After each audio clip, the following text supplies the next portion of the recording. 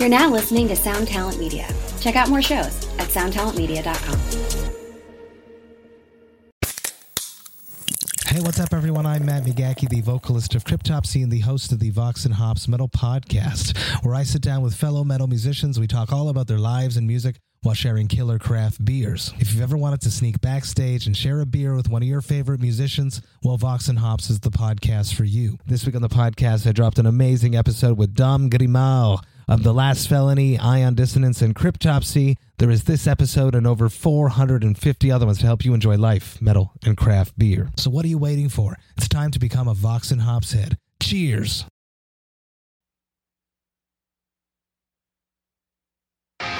Training, I know my training. You keep your head in the clouds and you drown. The rock can fight me, I see the lightning, and I don't give a fuck about a crowd.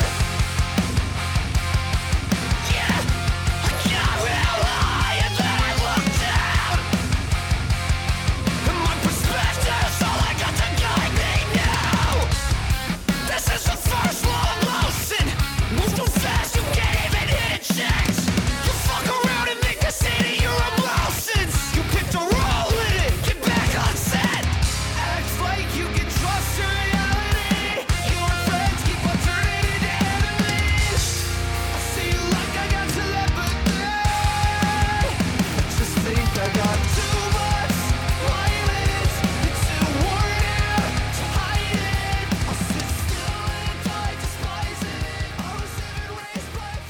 Hey everyone, welcome to episode 10 of That's Awesome. I'm Joe, and I got Josh with me.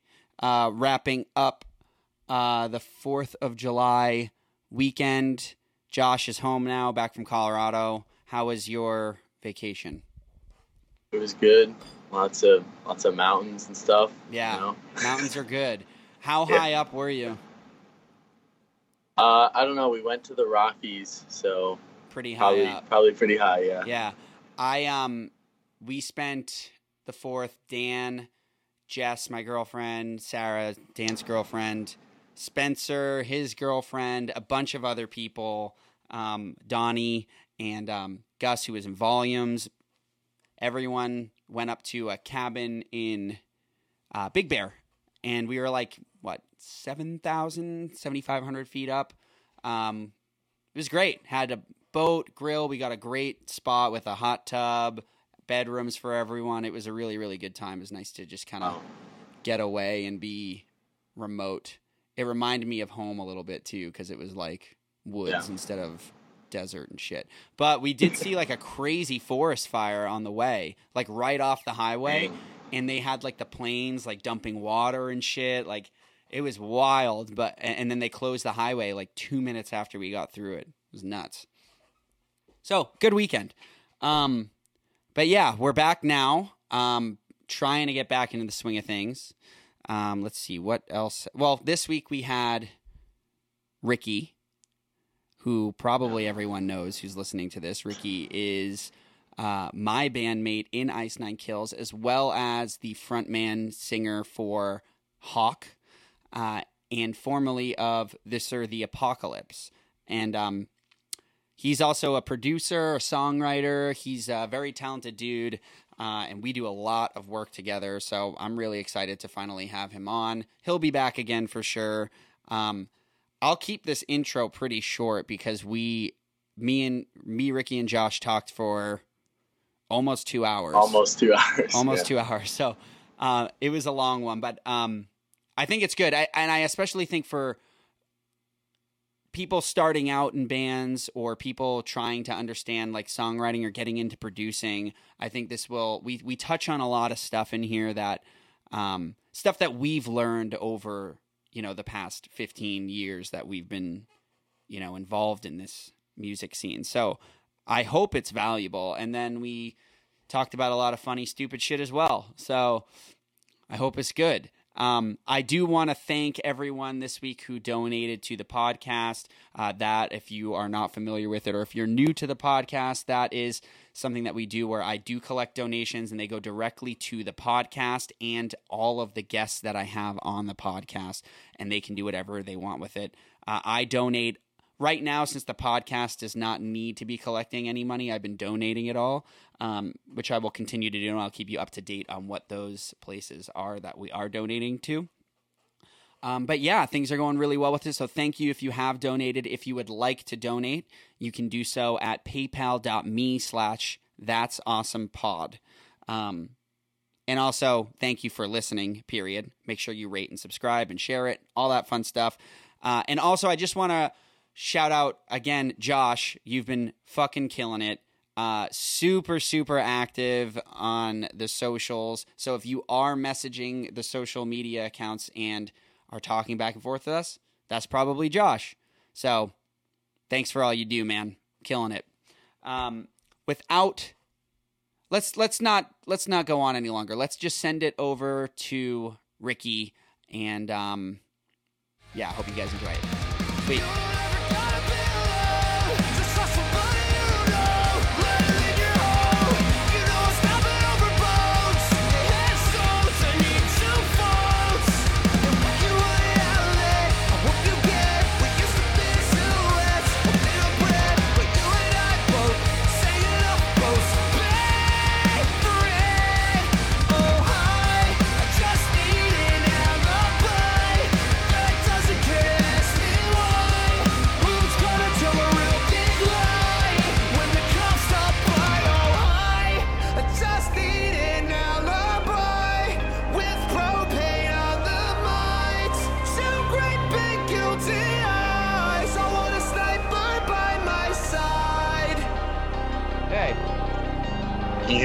Yes, I have both of you.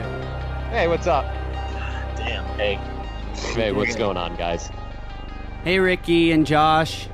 Are we live? Oh, I've been recording the whole thing. I usually just pop it in somewhere. Oh, okay. So I'll pop it in when we were talking shit Yeah. Oh, that'll be good. publicly. I don't think it was on anybody Yeah. would mind. No, I don't think so either. I think everyone dislikes that person. Okay. Sorry I was late. I had to shower. That's cool. And also I had to make tea. Did you shower for a podcast? Dude, I was just talking about this. So yesterday, I shower every day. Just as a habit. Really? Yeah, every day. Why? I always do. Sometimes twice a Kidding. day. Well, some people, dude, I've had people be like, dude, that's bad for you. You shouldn't do that. It's like, okay. I don't think it's bad for you. I just don't know how people find the time to do it. Oh, it's like a must happen for me. Really? Yeah. All right. So yesterday I showered, and then I put on like just joggers and like an oversized long sleeve t-shirt, and I just felt dirty immediately. So now it's just like, because this whole time, every day since we've been like quote unquote locked down, I've like gotten dressed, Yeah. and like changed, because it just somehow I'm just more productive if I'm wearing the right clothes. There was a water bottle back here, and I wanted it so bad since you talked about tea. I was like, oh, Well, I get want a this, drink. dude. This is tea with THC infused. Oh, you lucky bastard. I got it at a dispensary. There's a real reoccurring thing that happens on this podcast where within the first 5 minutes we talk about weed. Oh, You know, I'm What's, just realizing it now. It's not something that's been like scheduled. Lancaster recently started getting some weed, I think. Like legally? No. Just the drug's been coming through. I think on its way to Chicago or something like that.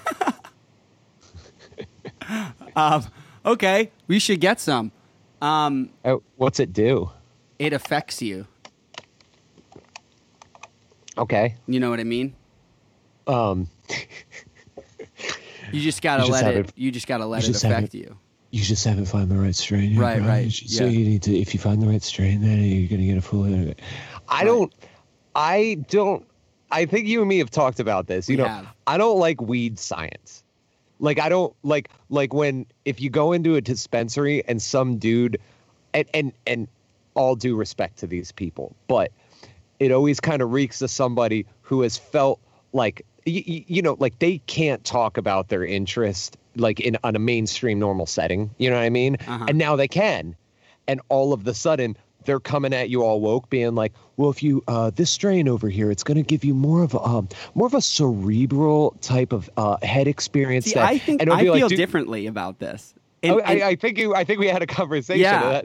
But mine isn't, my feeling isn't that like, I don't care that much about the science of it or whatever. Yeah. But the thing I love about dispensaries is that it's the only retail place that you're going to go where you are for sure going to talk to someone who is actually super passionate about what they're selling.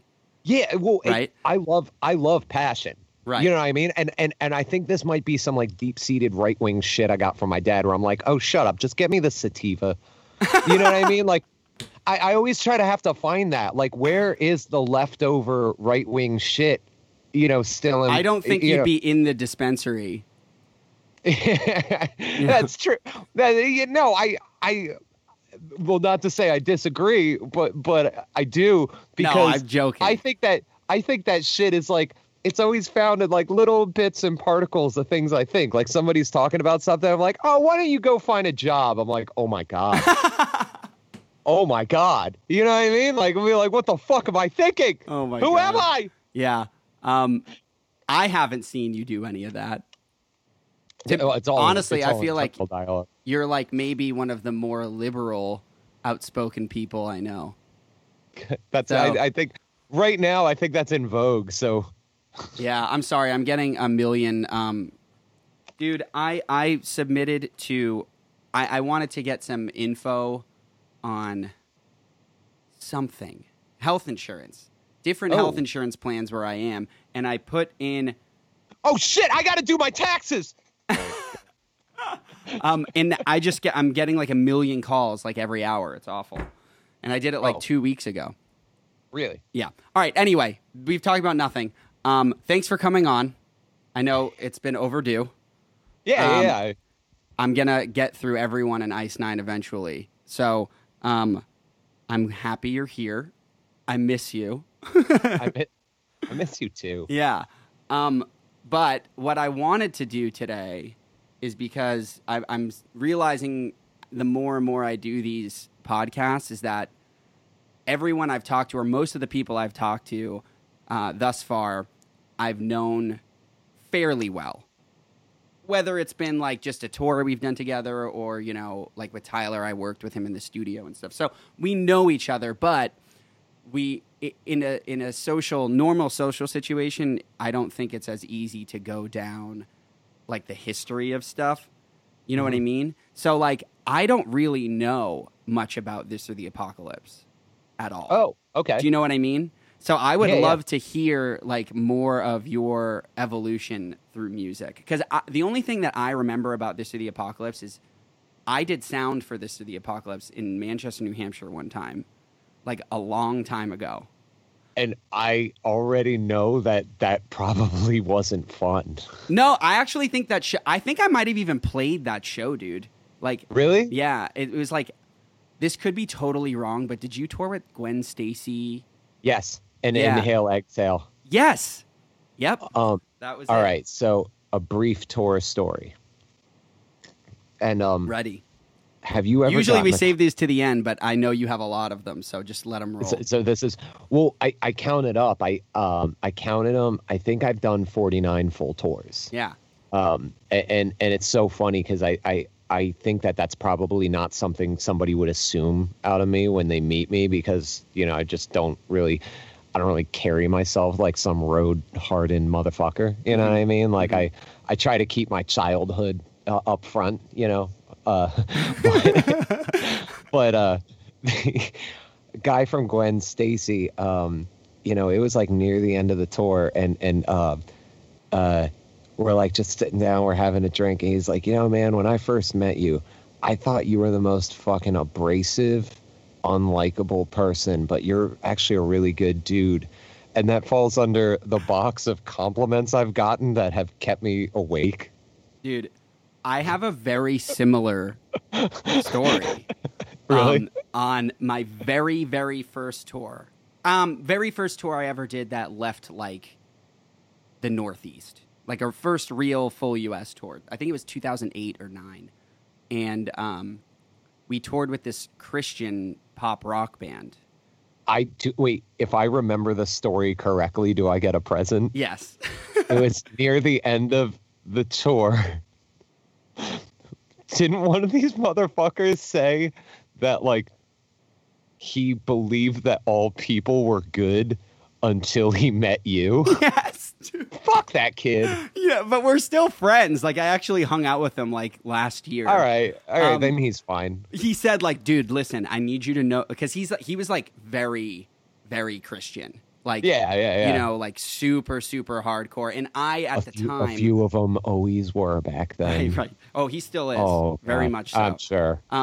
But I was like, I think I was 18, so I was just an asshole. You know? I'm absolutely certain you were the worst. Right. But we were friends the whole tour. It was just, I would do things to kind of just like, you know, have a little fun. Like, I remember one time he was playing acoustic guitar to a bunch of his fans, like sitting on the edge of the trailer, and I just went in the side door of the trailer and just started putting upside down crosses made of duct tape everywhere, all over the trailer. That's like, even like, there's no situation where that's not, to me, a good-natured, fun joke. You know what I mean? You didn't like, I don't know. You didn't like put a dead rabbit in his, trailer or something like that. Our guitar player did stand on the roof of their van fully nude and pee down their windshield. That's still, to me, funny. But anyway, man. I'm glad. I actually think that that's something that we bonded over very quickly when we first met, is that we are both kind of outspoken, and like it takes a minute for people to adjust to that. Yeah. You know? Yeah. But then when people get it, they're like, oh, I totally understand the vibe. I think that you and me do have a similar aspect where, and maybe quarantine is kind of making me like, making me peel too many layers. You know what I mean? Like, no, like you shouldn't get down to the bottom of the onion. You should stop at a certain point and go, okay, let's watch a fucking movie. You know what I mean? But you got to explain that more. No, like I don't know just what you mean at all. I keep thinking, like, I watched that show Dark. Did you watch that yet? German one? Oh my! Dude, I've only watched the first like 4 or 5 episodes. Just get to the second season, then get to the third season. But it's all about like, it's got. I don't want to ruin too much, but there are parallel universes. There are splitting points where, you know, things change, you know what I mean? And so that brings you to thinking about, you know, my own life where I'm like, where were the splitting points where I got this fucking those weird decisions that you can just make? Yeah, or like events that happen. You know, and you know, I love that you do this because I recently went back and figured out that every single person in my life that I know right now is due to a single person. Who's that? Dean. Really? Yep. That's amazing. Yeah. Actually, if I go back even further, it would be my sophomore high school girlfriend who introduced me to Ben, who I met. Then I met Dean. Yeah, anyway, I cut you off. Keep going. You ever think about reaching out to her and with like 7 Dude, I see her all the time because she's like dating and has a kid with one of my friends now. Oh, that's awesome. Mm-hmm. But so what I'm saying is, like I'm always trying to like figure it out. And I think I spent a lot of time, you know, when I was younger, I was like overbite, big overbite. I got made fun of a lot when I was little. And I think I went through one of the, and this isn't for sympathy. It's just like understanding who I am. I went through like one of, before anybody ever got online bullied, I got online bullied to a degree that's like, I think back and I'm like, holy shit, that was fucking awful. But it was like 9th grade. So this is fucking 1999, I'm pretty sure. So this is before fucking You were in 9th grade in 1999? Or maybe this would have been year 2000. I was in 5th grade. I graduated 04.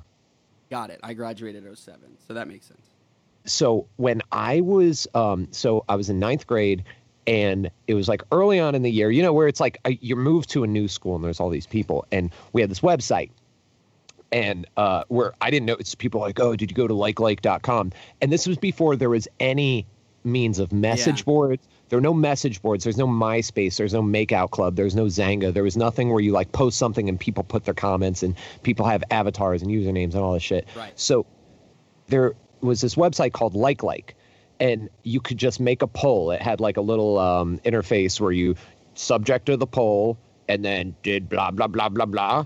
And then you can put you can choose like several things to choose. And then afterwards, there's a comment section where you could make an anonymous name and then just leave a comment. And this was new. So somebody's like, yo, go look at it, blah, blah, blah, blah, blah.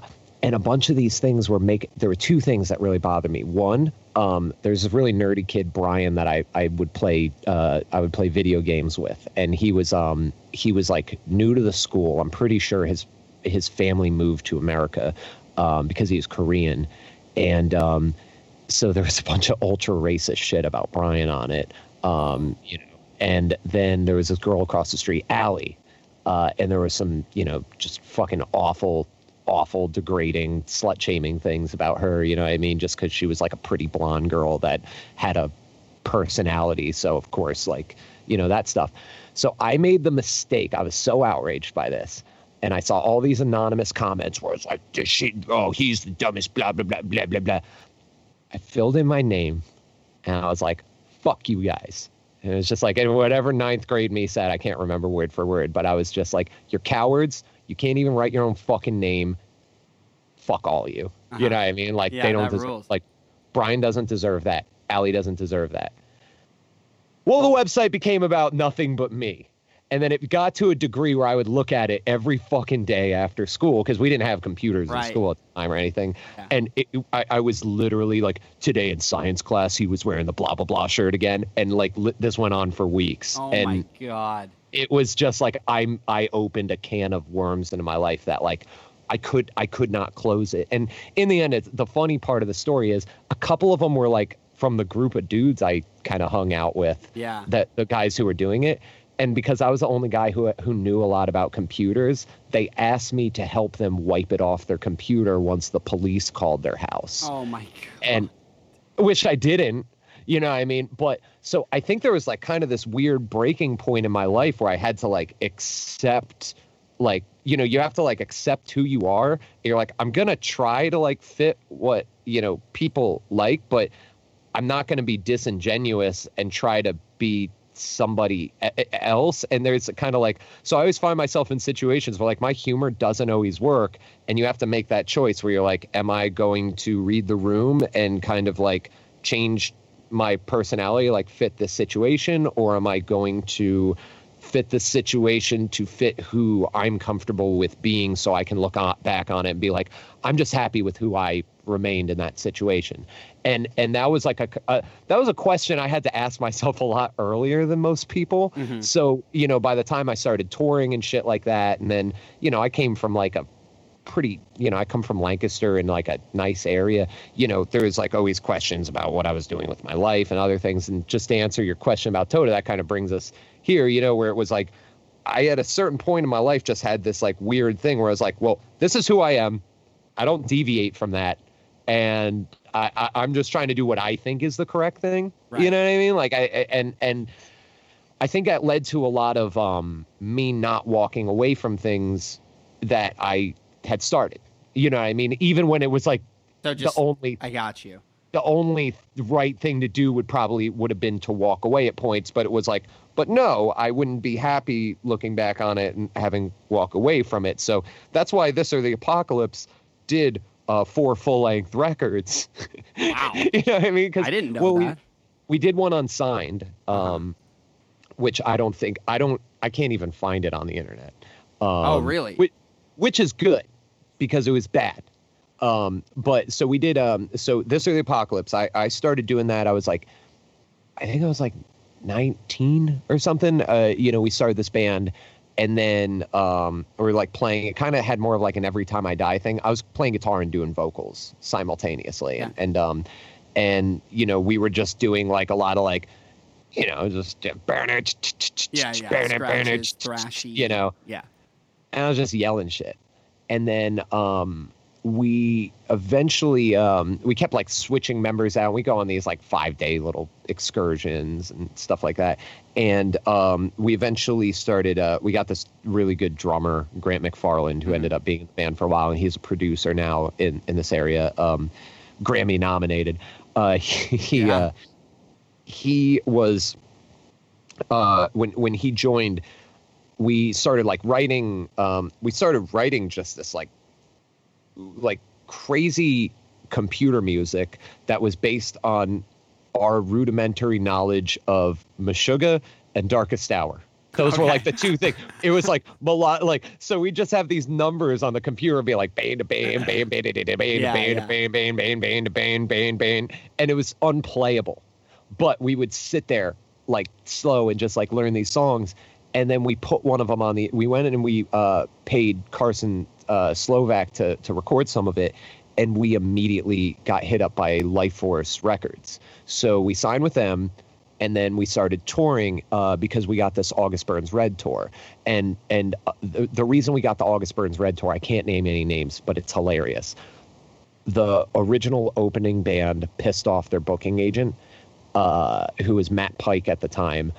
And Matt got back to JB, who was trying to convince him to put us on the tour because he's like, "Yo, I got this friends band from my area." Matt?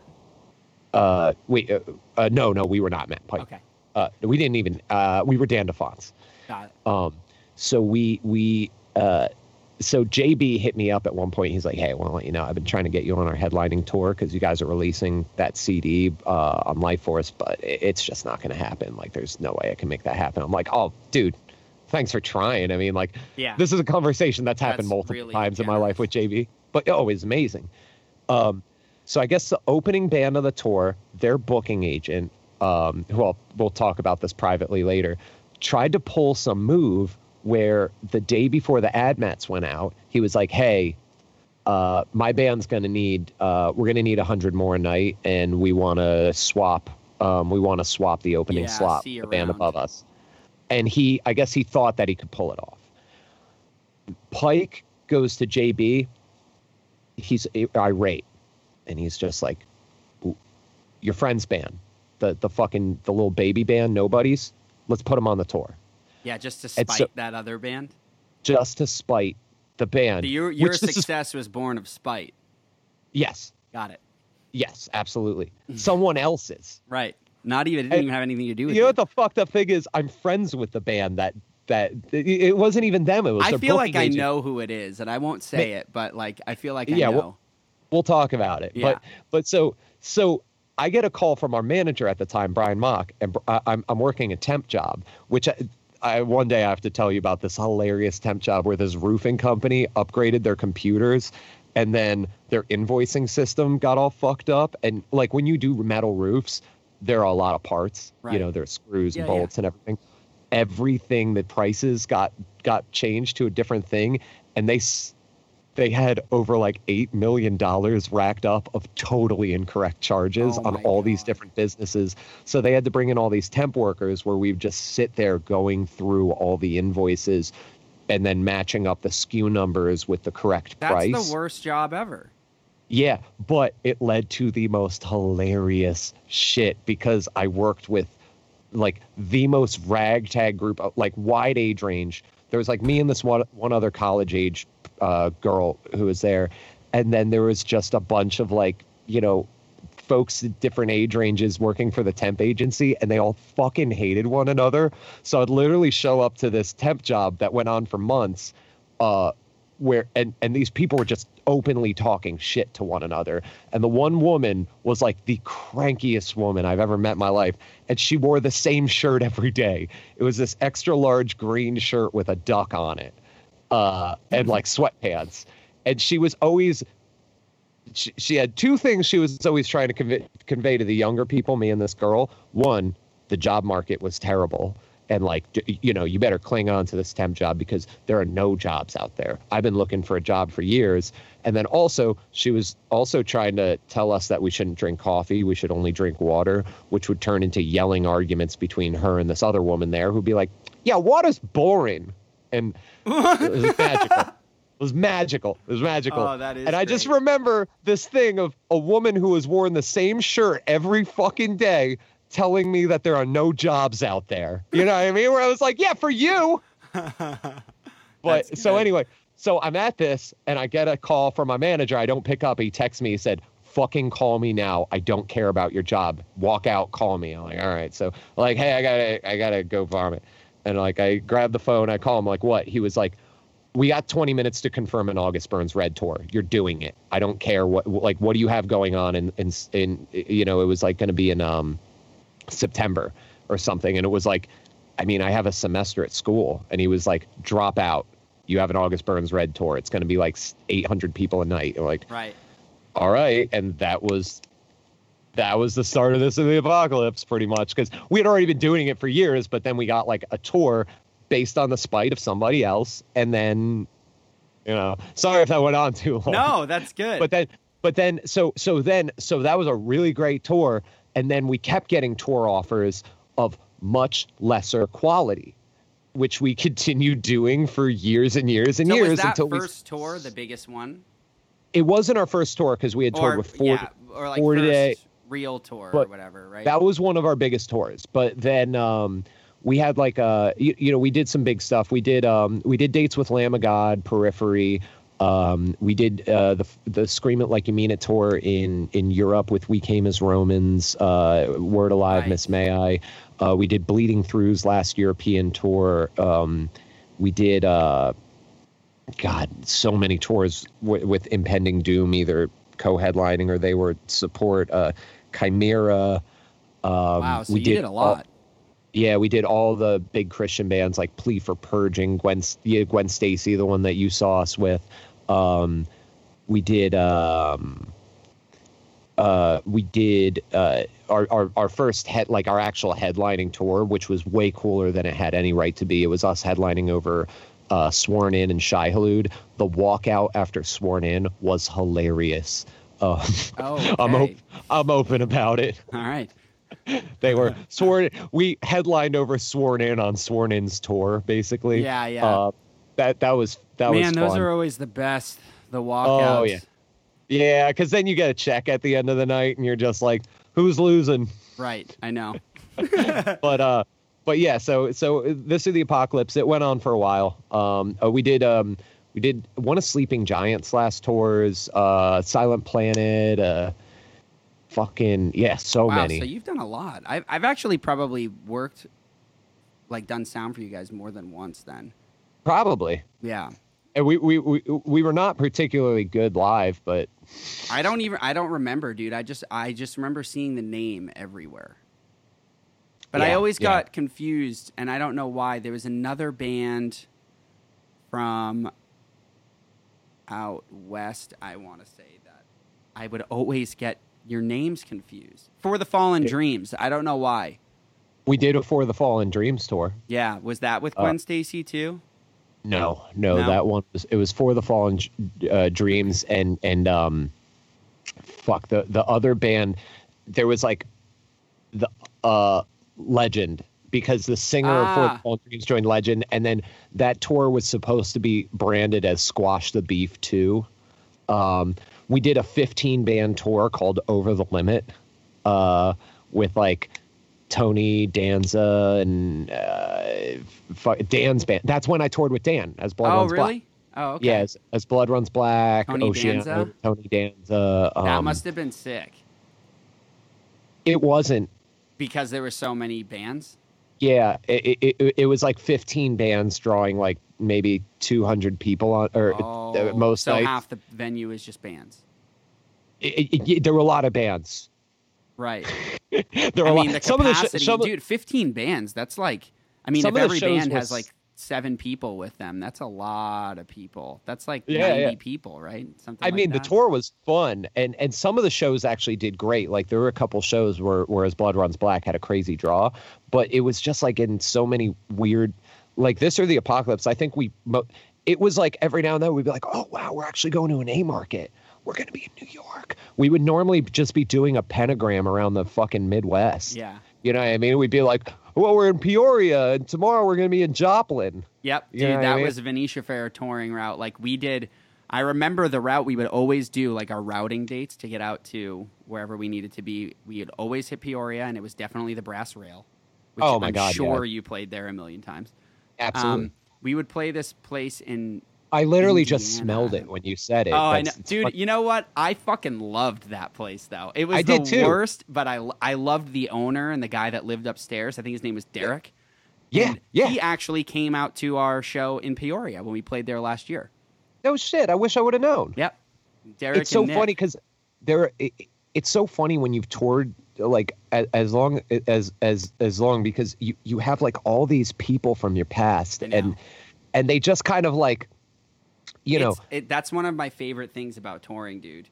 Is Yeah, that you absolutely. Just like you go to a place and you know someone and you can just catch up. It's great. yeah, and then they see me playing makeup. Right. And it's really It's- fun. That's so fun. Yeah, it's fun.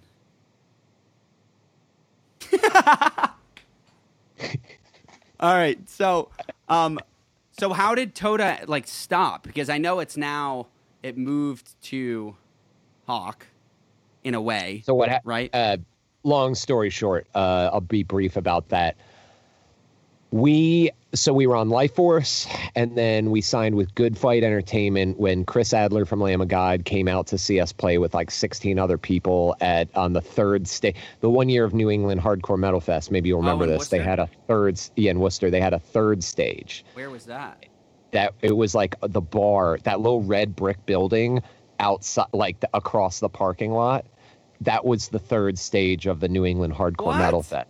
So we played that stage for 16 people, and then one of them was the drummer of Lamb of God, which I was told afterwards in like a hushed voice from one of the guys from I think Woa Tyrants. They were like, dude, Chris Adler was just watching you guys play. And my reaction to anything like that's always, that's funny.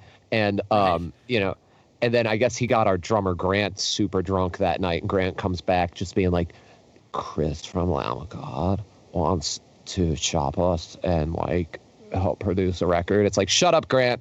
So anyway, and then it turned into like phone calls with the guy and the guy emailing us. And then so he got us signed to Ferret, which became Good Fight. Right. Shortly before I signed the Ferret contract, when Dan DeFonts calls me, he's like, don't sign the fucking contract. They just got bought out. I was like, oh, because signing with Ferret was my childhood dream. Dude, I had because all the of Goo Goo those- Dolls. No, the Goo Goo Dolls were on Metal Blade. That's right. Never Yeah, mind. the Goo Goo Dolls were Metal Blade. Right.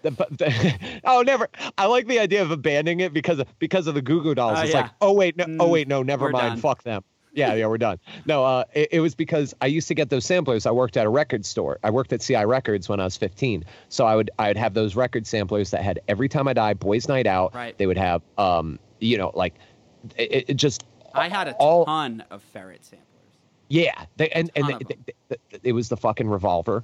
Yep. And it was I fucking loved that label, and I got a phone call from Carl Severson while I was on tour with Toda. He's just like, hey, Ricky, this is Carl Severson. I run a record label called Ferret, and that was one of the moments that I didn't know what to do. I was like, hi. Right. He was like, yeah, so like 3 people have been talking to me about you guys. Apparently you're working with Chris. Like, what do you want to do? You guys want to like figure out a deal here? So then we were about to sign to Ferret, like childhood dream being actualized. And then they got bought out and they became Good Fight. So fair enough, did that instead. And that was cool. Good Carl, Fight was great. Good Fight was really cool. Yeah. You know what I mean? Carl put a lot of money into our record. He did, which was unfortunate that the record kind of tanked.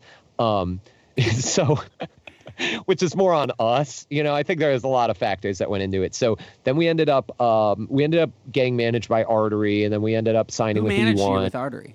Sean Carano. Oh, okay. Yep. So then we went to Artery, and then we did a whole shit ton of tours on Halt What's Left. Then we put out this record, Dead Years. That was a nightmare because we were about to go to the studio, and then Good Fight dropped us because they had to cut a bunch of their bands, funding, whatever. I totally understood. So we go into the studio not knowing what the fuck is going to happen. And then our producer for the record gets his fucking divorce papers sent to him while we are in the fucking studio. He's an immigrant. Wait, And so he's just being deported then? well, he's at risk of it for sure during that. So I remember when he gets the email, was his ex-wife is like, I just sent you papers, sign them or I'm going to get you kicked out of this country. You know, like she was, I don't know, like I don't want to get into the whole story. Yeah. There was some fucked up stuff going on in her life, I guess. I don't, the whole story I know to a certain degree, but it's like, it's just not, Sure. you know, but so, you know, getting an email like that, being in your, you know, he's like in his, I think 30 or whatever. And just, he like gets the email. And he's just looking at his phone for a while, breathing heavy. And he just looks at us and goes, I have to leave right now. I don't know what you're going to do. And he just walks out, and then we're just sitting in his studio. We're broke. We don't have a budget. He agrees to do the record for like $2,000 because he doesn't want to be alone, because like obviously things are going wrong at the time. But it was under the agreement if we got signed, which he believed we would, which we did, he would get a budget, which he did. So, you know, everything worked out. But at the time, making that record was one of the worst experiences ever. Finished the record, got different management, this guy Jason Malhoit, and then we actually had a pretty good run on that record. And then when it came time to find record label number 4, we were talking to a few people, and all of them were just like, we'll sign the band, but it's got to change its fucking name. And at this point, we're all like, yeah, please, this name fucking sucks. What year is this at this point?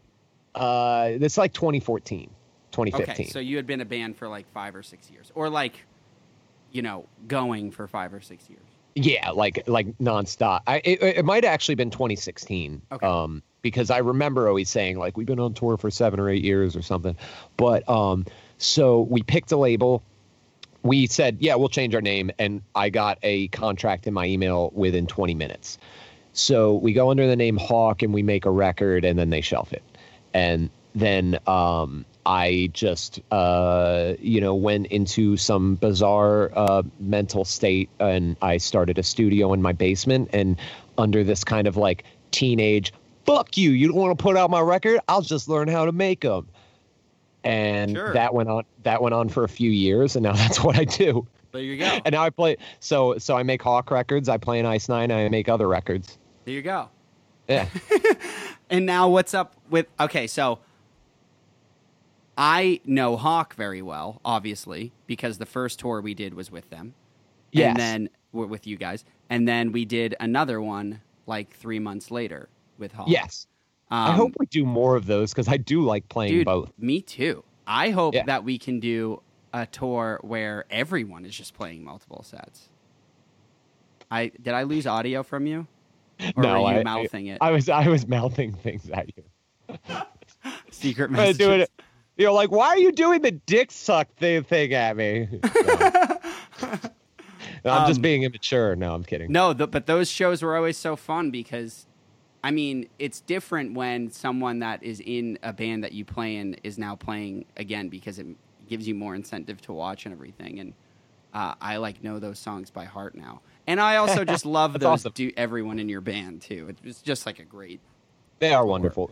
It's, you know, Jack, Adam, and Bernie are they're like just as weird as I am. You know what I mean? Like Jack, like literally comes home from his job and sits down at his computer and until 2 a.m. records guitars, and that is his life. And he is just like, that's That what I do. sounds like my nightmare.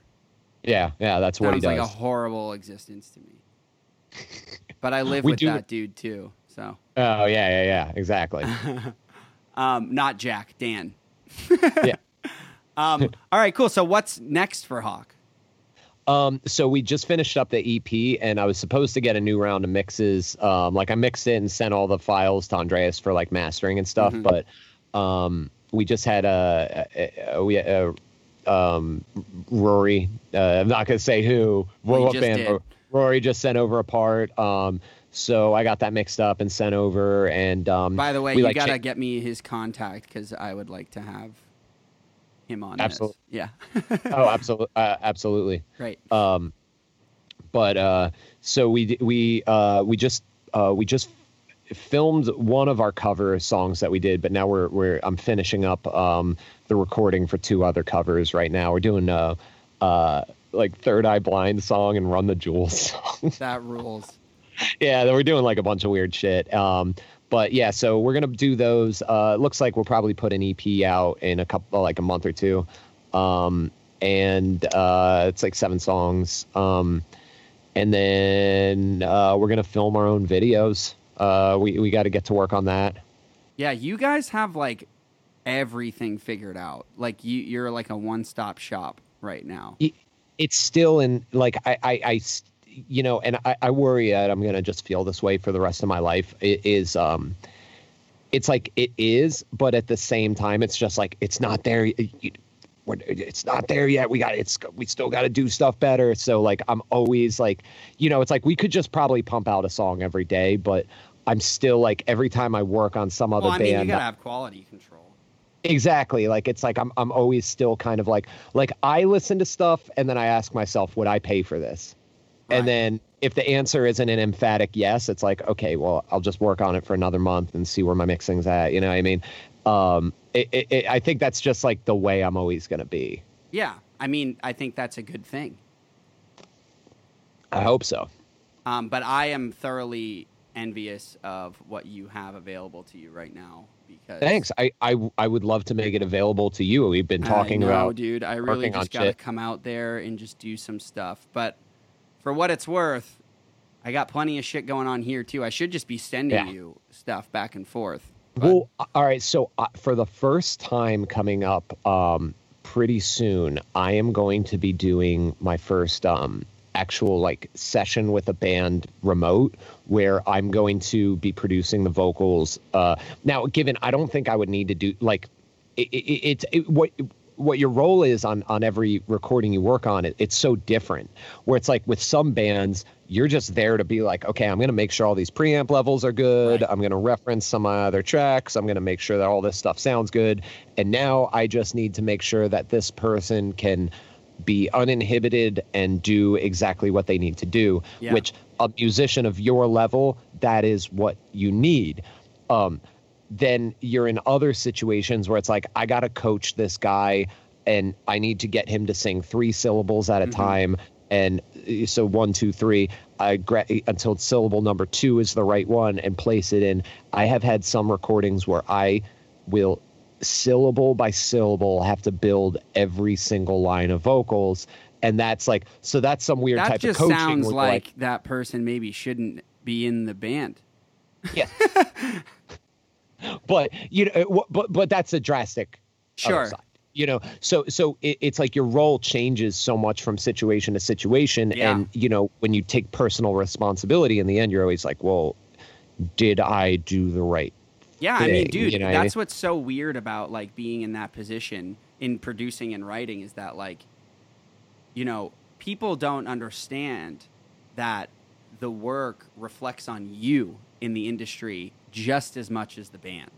Yeah. And I've started becoming open about that because I've been in some situations where like recently I was working on a band and they're like really like disagreeing about things, but on a level where they're just like, I don't know, man. I think like maybe like we should do this and this and this. And it'd always be something that would like make a song less palatable. Be like, I don't know, man. I just think it'd be cooler if he just scream. Like we should blend screams over that soft part. And it would be like, hey, less people would like it. Right. And that's bad. That's bad for me. It's always difficult because I've worked with bands like that where I'm like, listen, man, like I know you really want to do this. And if you really want to do this, I'll do it. But I need you to know that I think it's a bad idea. And you know what I mean? I have this weird thing where it's like, I kind of like, okay, so if I'm in a room with talented musicians, like often I feel like you're unbelievably talented, unbelievably, like just the way you can like immediately assess like 5 notes happening at once and say, okay, well, you like, I just from Jump Street when you were figuring out harmonies for Ink, I was like, I'm watching this guy go, okay, no. And you were visualizing so many things at once, and then you come up with the solution right away. And I really love that. I was like, holy shit, I'm going to learn so much from this guy. In that situation, that's very nice of you to say. well, but so in that situation, I'm not going to try to exert my will very hard. Well, I mean, you can you gain confidence in people very quickly, right? Like you can size people up so fast. But it's stuff. but the question is, what's best for me? And what's best for me is that guy makes a decision. Man. I mean, I'm like sometimes. I mean, even just in the past week, 2 weeks, I've been in one room with a group of people that I really felt like I needed to be like, hold on a second, we got to rethink this. And then another time where I was just there along for the ride, being like, these guys have got it figured out, and like I don't want to confuse any more of it, so I'm just gonna like be along for the ride, you know. And that's like so true, but it's hard to make other people understand that mentality. I know. Because I've had like dudes standing over my shoulder that I just watched who couldn't play a guitar part to save their existence. And then they're like trying to, I need to, no, please do this. Let me hear it like this, but also like this. No. Let me hear. And, you know, I've literally had to be like, hey man, listen, it would be best for you to shut the fuck up. Right. And it's like, they're paying for your time. You know, and the more they're slowing it down. It's like, I don't say it like that, but it's just like, how do you communicate this to somebody where it's like, hey, if you don't know how to do one thing, chances are you probably don't know how to visualize the other thing, and that's cool. It's also like how I've always been frustrated in a studio setting when people, or even writing, and I know you've seen me get frustrated with this, where like we're on the path for something, whether it's in the computer writing something or just on a guitar or whatever, and it's coming together, but then someone else comes in and wants to try a different thing. And I'm like, dude, you got to let the idea happen before you decide it's not good. Unfinished ideas stress some people out. Those people cannot, those people are bad at making decisions because you want to know what I think a lot of it's to blame? And it is the fucking, the production gear culture forums. It totally is. They are fucking, if we're going back to our whole like fucking peel the onion, find the point where everything, you know, where did it all happen at? It was this shit where you take so the thing about like songwriting and music and everything is like you're kind of filling your head with information, and like eventually over time that information becomes clearer. But like if you have a song you're working on, there's this like new thing where like, you know, you have all these plugins. They'll be like, all you need for your drums is you need this plugin, and then you throw this plugin on it, and then all you need is you got these sample loops. Throw these sample loops in for sick rhythm, blah blah blah, and then you need this bass thing. And so you have people who have maybe like a few months of experience. They've got Logic that they've cracked. $2,000 of plugins that they don't know how to use. That they've cracked, and they can make something that sounds 60% of the way done. Right? Yeah. So they get in and you can see this, they get in a mindset where when you're producing, if you want to make something good with like good tones and shit, the best stuff you're going to make is going to start pretty barren. Yeah. It's going to start like pretty it's not fun. It sounds stupid. But that gives you room to fill up the track as you go, like as you figure out a vocal melody. Now you start finding room for things. But you've got people in the room that have been reading these fucking forums, and they've been throwing like, you know, fucking, you know, the whatever plugins on their shit, and they're getting stressed out because they're like, oh, this doesn't sound good. Yeah. And so what do you do to get your fucking check and just get this session done? You start filling the song with shit, anything. Just be like, I'll put a pad here. I'm going to take next a chord. thing you know, there's like 30,000 plugins on like every track, and the track's pretty much done, aside for reductive EQ and stuff like that. And there is nowhere to go with the songs anymore. Whatever vocal melody fit there, that's what fits. Right. Whatever fucking anything fits, because everything's already, it's like cooking with like prepackaged spices. You know what I mean? You go to your friend's mom's house. You know what you're going to get, and it's going to be palatable, but like it's nothing special. She's making Mexican food, you know what I mean? Like parentheses where... You're talking about like the fast food of songs. Kind of. It's like... Well, I feel like it's like a formula, right? Like it's just kind of like... throw as much shit as you can in, and then that's what it is. Yeah, and that's what we're like. And so it took me so long to realize that, because when I started doing this stuff, I would start with a probably bad idea or like just something that wasn't that cool. And then once I filled it up with 19 other things that weren't that cool, together they all summed together to make something that was kind of cool. You know what I mean? Right. And it's really hard to show musicians that it's like, we need to make proper building blocks, and you start with an idea that is good. And if you trust the process and you go along, by the end, we will make that good idea shine, and we'll fill the speakers with it. Like, right. But I mean, you know how I am with that stuff too. Like with songwriting, for me, it's like less is more.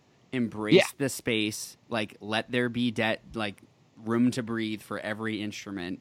You know, like that is. I am like, and that's honestly like what I'm focusing on now is taking a single part and like. You know how many times you start those ideas and it just doesn't come together in the first 10 minutes and it's just like confusing? I refuse to stop until it gets to what I wanted it to be like at this point, because now I have time to do that, you know, and it just takes me forever. But sometimes it's cool.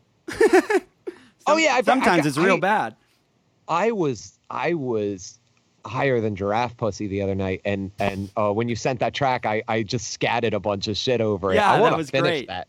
Yeah, I thought that song's not done, but yeah. I liked that, and I was like, me and Joe should do this. Well, dude, there's a lot of stuff that I have like 4 or 5 different tracks like that now, so it's just it comes together very quickly. Yeah, this turned into just songwriting and studio talk, which I'm totally fine with. We'll be right back. No, I'm glad we're talking about this. Yeah, no, I think this is good shit. Yeah. So let's talk about what have you been working on studio-wise outside of Hawk? Like, who are some of the bands you've been working with? What's coming out soon? Stuff like that. So I'm just right now in the last stages. I'm getting bass and drums done. All vocals and guitars and production and everything is done for a full length from a band called Wither Away, self-released.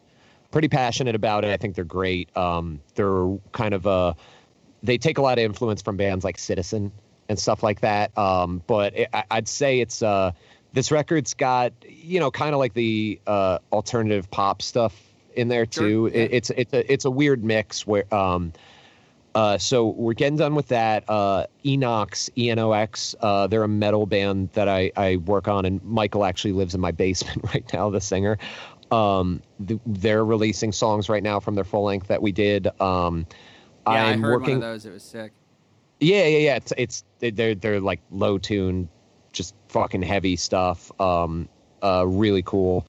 They're really talented band. Like, the thing about them, it sucks because working with them kind of ruins a lot of heavy bands for me, because when their guitar players play, it sounds like that.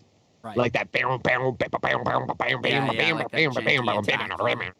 You can watch any of them on Instagram. It sounds like that. Like the one guy plays literally everything downstroke.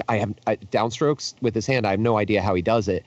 So it's like they're kind of like they're the real deal type thing to me. So I'm really passionate about that band. I'm working on a full length for a band called This Curse. I like them a lot. Oh, right. That's the stuff that I did some stuff on. Right? Yeah. We're using some of that. Sweet. And thanks again for doing that. That one's really cool because you know, it kind of has like a modern Blink-182 type sound to it, but some of the new songs we're working on are like I actually, you know, when we were working on it, it is a cool story. When we were working on it, I gave him a heads up, and I was like, because there was a part where when I tell you, you'll understand, but I had to be like, hey, if I get emotional, I don't want, like, I don't need anybody like touching me, nothing. Just like, let me do my job here. Let's get it done, because we're working on the song. And I didn't really know what the song was about for a little bit. And then Joey finally let me know. It was like, he was like, yeah, I wrote this song about my father. I was like, oh my God, I forgot. Like, he lost his father to cancer recently. And you know, he was totally cool the whole time, like totally chill. And, you know, and I'm changing vocals as we're going, and he's being totally cool. Like, no, not that line, this, you know, you know, being like totally cooperative. Like, yeah, that works. That's cool. And finally, as we're working on this bridge, he was like, "Hey, would it be okay? Could I put a voicemail for my dad in on the song?" And it's this just like beautiful, like really like cool instrumentation bridge going on. And I remember being like, "Yeah," and we just popped it in, and everyone was either silent or crying for like half an hour. Where I was like, because I had to go through is a voicemail that he saved on his hard drive. Of course, it sounded bad, so I had to I had to do all this like EQ on it, like, "Hey Joey, just want to let you know I love you, miss you," and it just it's like burned in my brain, right? But that was one of the coolest moments working on a track where I like actually was like, okay, I can't fuck this up. You know what I mean? Like this actually seems important. Right. You know what that I mean? is cool. Well, Yeah, it's so also cool that they trust you with that too. Yeah, it is. I That's sometimes another have band to- I did book a couple shows for. Yeah, they're such wonderful people. Yeah. Joe, the whole band, they're like the dude. They're all like the dude. That They're rules. all like, they just like, they're here, Hanging totally out. a good time, really nice. So working on that. There's a rap. He's actually on his way here. This rapper guy from Harrisburg. He goes under the name Conspicuous. I'm doing some stuff with him. Nice guy. I have to send you some of the stuff that I've been doing like that. Please. The fucking stuff. The stuff with Tonya was great. Oh, thank you. Yeah. Yeah, it was a great. There's a band from Lancaster. It's like a melodic gent band called Entitled. There is a band from New York City called Concrete Dream. I'm doing 2 songs with them. That was the one where you messaged me. Oh, like, right. Yeah. yeah, I love, dude, one of the funniest human beings I've ever met. And like, I couldn't really pin the guy down for a bit because he is such a unique person. And it was like We finally have to the give day where some he's like, context around this. yeah, like, so I work with this band Concrete Dream, and their vocalist Henny is like one of the most excited people that I've ever met in my life. And he's actually an incredible cook too, which was like the one day he's like, "Oh brother, man, I'm making all this, we're gonna make some food, we're gonna make a big dinner." And it was just like, oh man, I don't want to, and brings down like an actually really well cooked, it was vegan, like Italian food, like, just like That's all these awesome. different roasted vegetables and all this That's stuff. great. He's like, "Oh yeah, I always make my zucchini with this and that." Like, and the dude has like the most energy ever, and they're doing like kind of like a heavy Limp Bizkit type thing. And there's something about it where it's just like, I don't know what it is, Man, but that this would is be so fucking fun to work on. It's so fun. Yeah. And like those dudes are really, really easy to work with. So that's been like a fun one because you just have like all this like energy in the room that I'm not used to. You know what I mean? Right. You're just People like, that are because normally actually you don't have excited people about just being music. like, "Yo, I'm trying to get this, man," and you're just like, But you know, it's so weird. Like that's I just said that to Dan the other day about how like the more you go into like hip hop, whatever genre you're actually in, the more you go toward that, like, Limp Bizkit and Linkin Park were kind of like that. The more like motivated and vocally outspoken people are about their drive. And it's like super inspiring to me. well, yeah, because I've spent so many years being like, I do like this, like, Hawk has these like spoken word, like, like this like emotional thing, and afterwards being like, yeah, whatever. It's, like, I don't, yeah, was that okay? Do you want me to, do you want me to sound more emotional? All right. I have this like baseline depression persona as a vocalist where it's just like, Well, nothing. it's funny though, because that's what it's supposed to be. Like, there's a stigma in rock music where it's like, oh, well, maybe at least the way I view it, where it's like, that guy's a douchebag. Like, it's not like a music thing for him. It's like money and girls or whatever. But then in hip hop, it's literally, I want to make money. Here's my money. Here are my stuff that I bought with my money. These are the girls that I can get because of all the things that I did with the money and stuff. It's like just unashamed, and it's actually kind of like refreshing in a way. Yeah, I had this conversation literally yesterday, driving to my dad's shop with the guy I was recording on bass for Wither Away. I was talking about how it took me until 30 before I realized that there was, I've spent so many years having so much disdain for anything that was, I guess like I looked at everything as self-aggrandizing and like always being like, nobody should like themselves. Nobody should like what they do. Right. And I've worked with, oh, I know. Yeah. But that's why I don't release any solo music. I know. You are perhaps one of the most self-deprecating people I've ever met in my life, and I don't mean that in a bad way because it's just a way of life for you. I think of it more as just I have like insanely high quality control that I will never reach. Like it's unreasonable. Yeah. It's totally unreasonable. Ira Glass from This American Life had this bit that he put out online, and it actually was like, it was a healing moment for me to listen to it. It's just and but he was talking about there's what you can do, and then there's your taste. They're on two sliding scales, and for many of us, what we can do comes beneath our taste, and that's difficult because until we get to the point, like, and I think that's where I am, where I am just like fucking, at 25, I couldn't fucking sing a note to save my life. I couldn't do anything but scream in a band. I could kind of play guitar. And then, but like I had this taste where I listened to these records, like I listened to like a fucking Balance and Composure record, and there was no fucking way I could do anything like that. And I was like, you know what?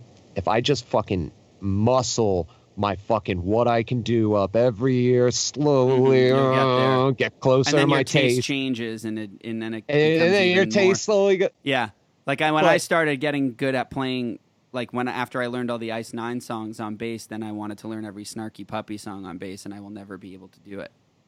Yeah, it is truly a snake eating its own tail. But the thing about it is with that shit is I've worked with so many musicians that when I get somebody who comes in and their only concern is, I sound dope, I want to sound dope on this song, I'm just like, thank God, a true musician, a performer, a Renaissance man. Yeah. Like, I have so much more respect for that than the fucking nerd who's like, actually, the lyric, I don't like changing that word because I really think it's important to use this lyric. I look at that shit now as being... It's like being overly self-conscious, right? Like I look at that shit as selfishness. Because I get it. I get that. Like, yeah. People have gotta, like, this is actually, I feel like, advice that I give a lot to people that I work with that are just starting out, or like it's their first time in a studio. It's just like, dude, you gotta be ready to let go of your parts. Like, you can't be attached to your shit. You know? Like, it has to, if someone comes up with something better and everyone else agrees that it's better, you have to be ready to let go of it. You know? Dude,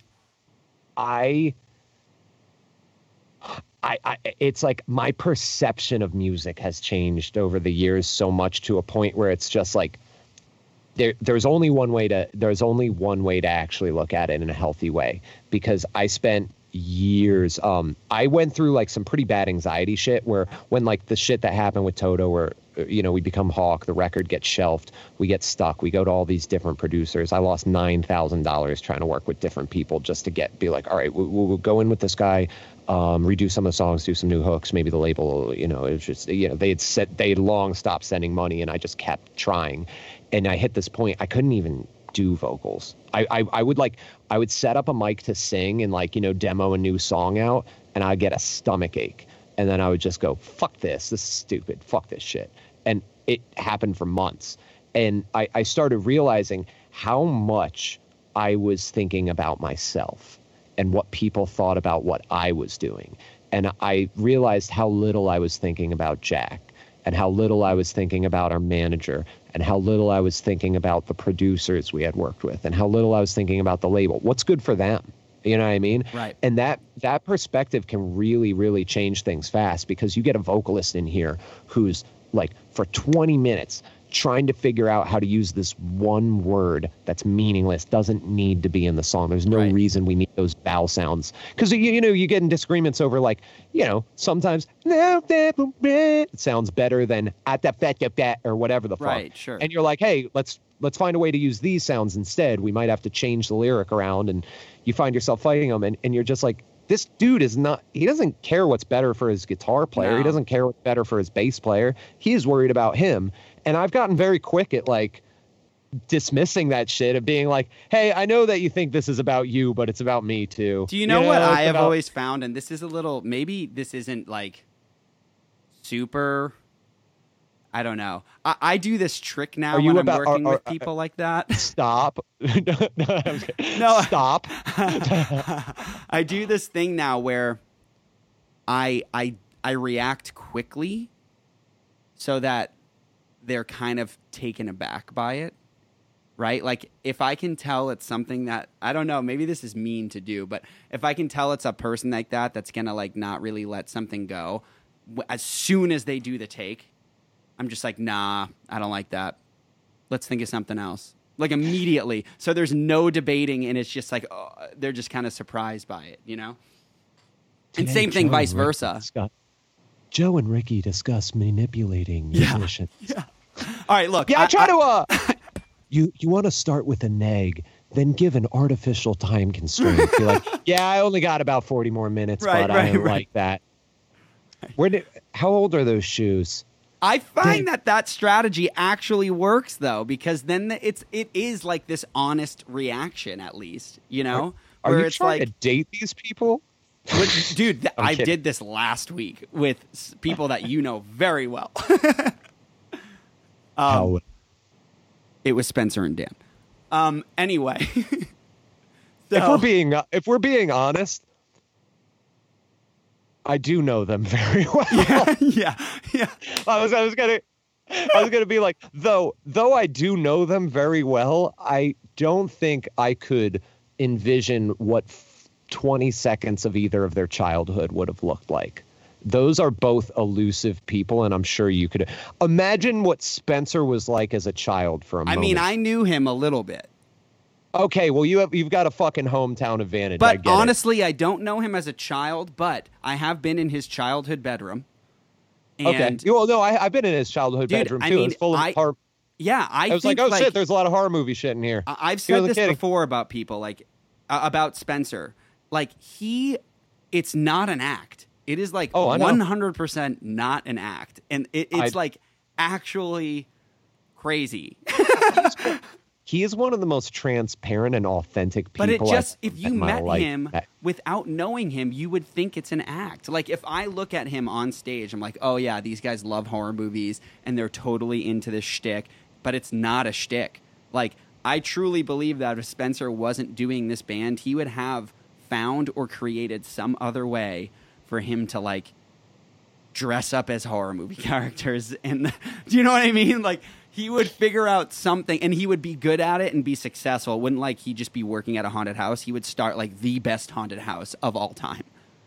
I just imagine Spencer as a child still having this voice. Oh, I know. Oh, Listen, let me explain on. something to you. It's not that I didn't want to do my homework. It's just that I didn't see any value in it. I don't understand it, Mother. I think you need to look at this from my perspective.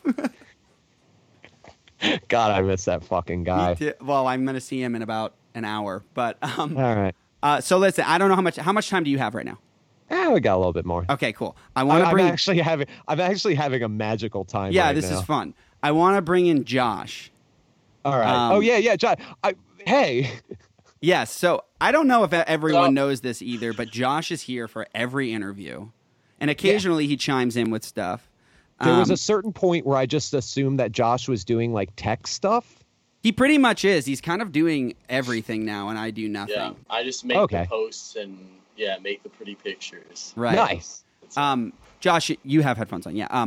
So you have been working with Ricky as well, doing production stuff, right? Yeah. Okay. Yep. So that's something else I wanted to talk about because it's something that we've I've had on at this point you, Dan. I'm trying to think who else. Oh, and I guess myself. Like we all also give lessons online for various things, and it's something that we haven't really talked about, on the podcast. But now I have both of you here, so it's kind of ideal. Yeah. So, Josh, I mean, when did you start working with Ricky? What are you working on and stuff? So it was a couple months ago.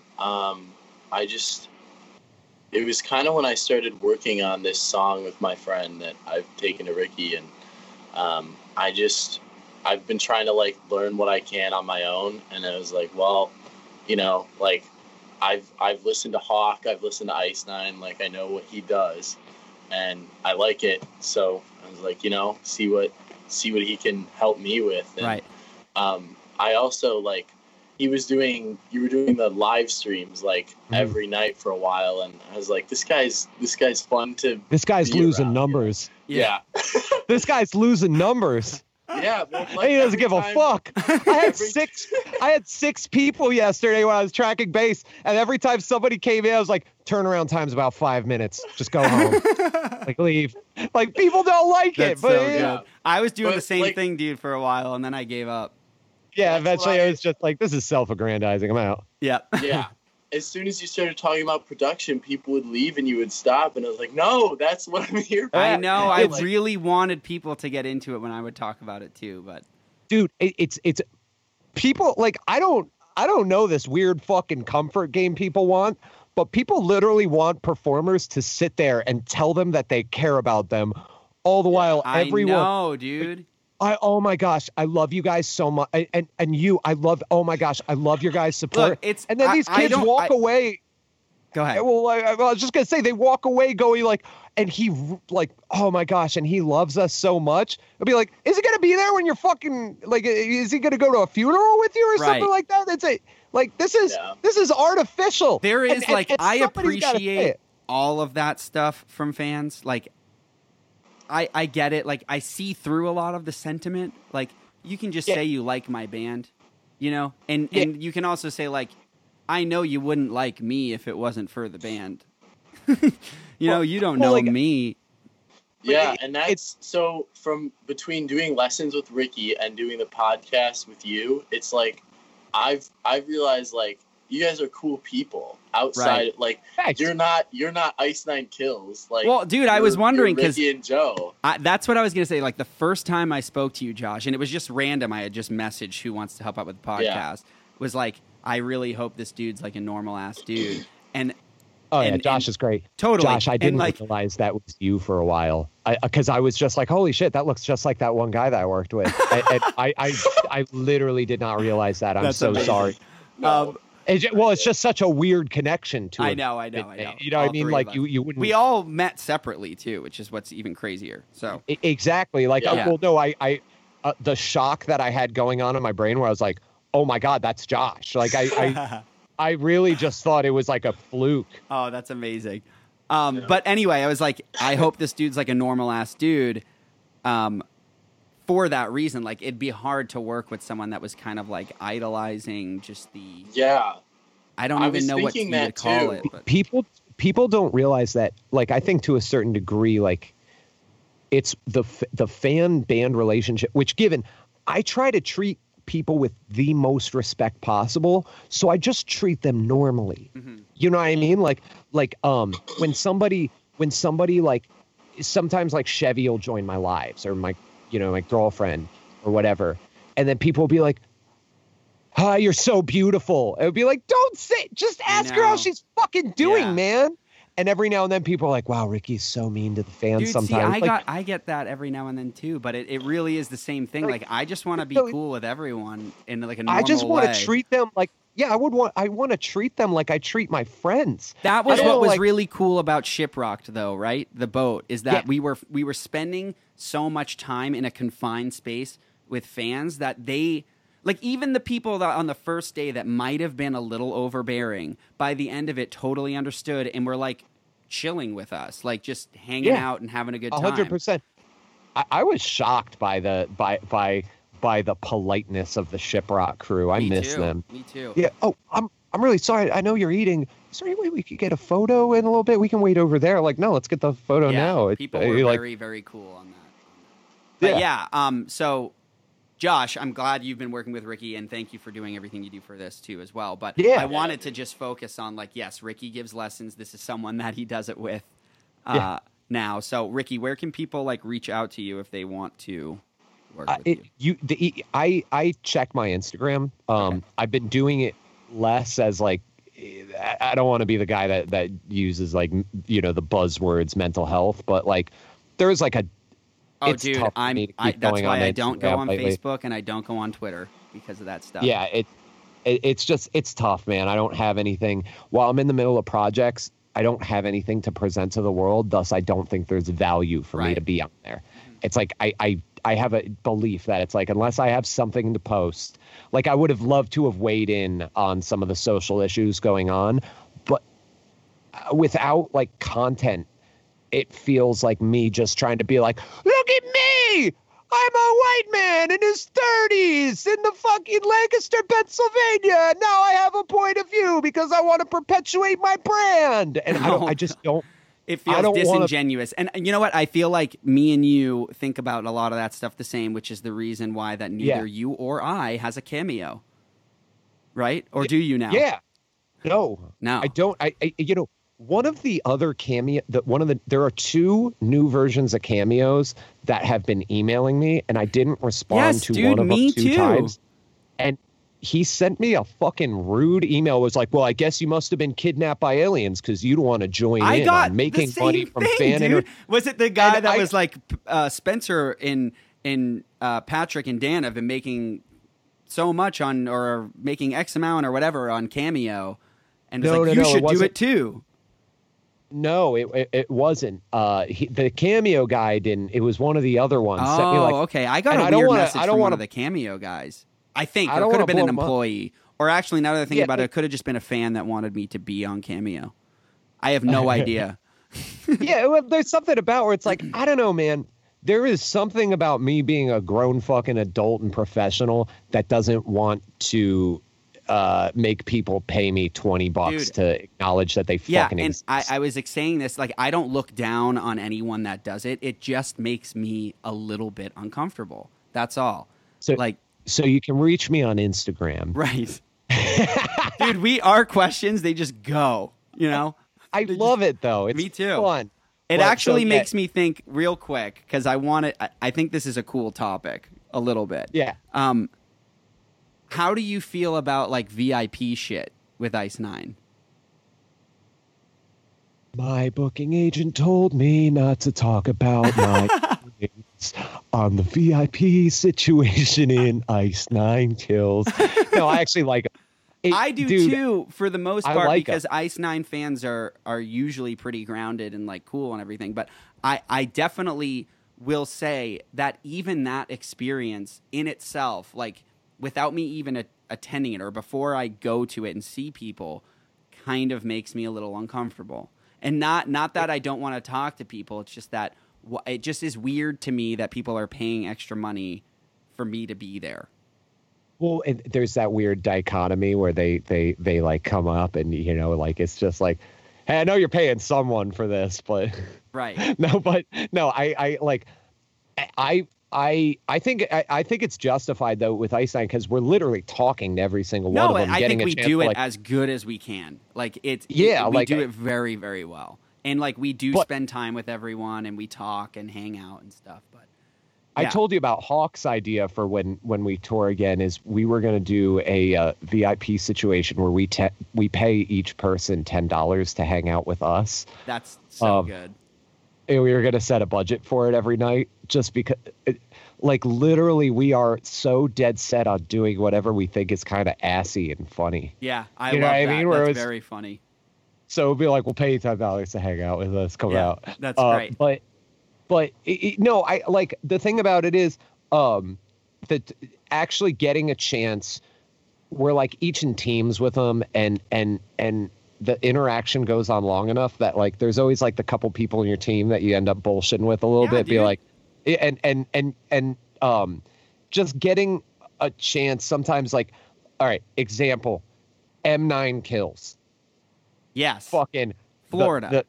The one funny Ice Nine Kills fan. Like this girl, this girl is like fucking, I don't know what she is. She's like 13 or some shit. I don't know how old she is, but she's very active online. Yeah, and so she has this, like, she makes these memes, and there's something about the comedic timing on them, which is so frequently, like, very good. And I don't know what it was, but there was this girl in, you know, we're in, you know, we're like a girl and her dad are there, and I have no idea what it was, but at one point she introduced herself as Emily, and I have no idea what it was, but I was like, "Are you at M9 Kills on Instagram?" And she was like, "Yes."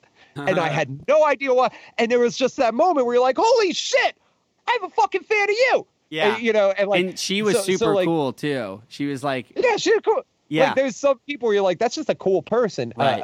Like, oh my God, dude, we might have just ruined her life. You if, like, oh 'cause man, she's got to hear this and all of a sudden just turn into a different person. well, I mean, now she needs to. About. We're saying that she's funny and she's a cool person, so she needs to prove it. Yeah, stay in school. Yep. Oh wait, no, never mind. There's no school anymore. Yeah, the world both Ricky and I dropped out, even though you did go back and finish. Yeah. My degree's right over there. Yeah. I did it to win an argument with my sister. Right. Which when I finally like had the picture, I was like, "How about this shit, Kristen?" Her exact response was, "You're like 29. It doesn't even fucking count." Wow, that's rough. So you can reach me on Instagram, and I'll Right. give you lessons. Yeah, he has a college degree. Yeah. Yeah. All right, last we can- thing. and we can talk about Rousseau. Yeah, great. Last thing. This is how I end everyone. All right. I'm going to ask you for two, and I did the same for Dan, even though we only got to one. Tour stories. One that I am not aware of, has nothing to do with Ice Nine, and then one that is an Ice Nine story. And, like, uncensored, you know, whatever. All right. This or the Apocalypse got a tour that started on New Year's. Our first day, we drive straight to Ohio to play a door deal at some New Year's fucking big bar thing.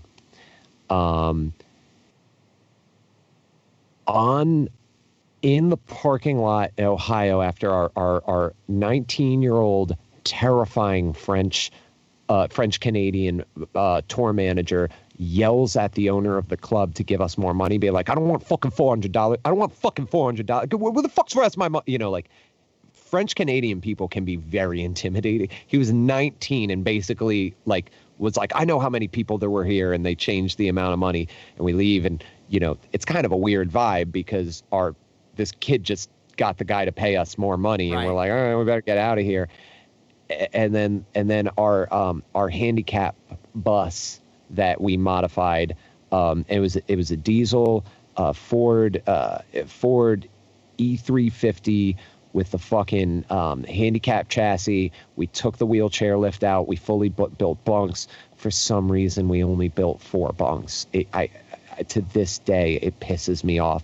Sean, our old bass player, I'm going to see him on Fridays, one of my best friends. I love him. He runs a VR company now.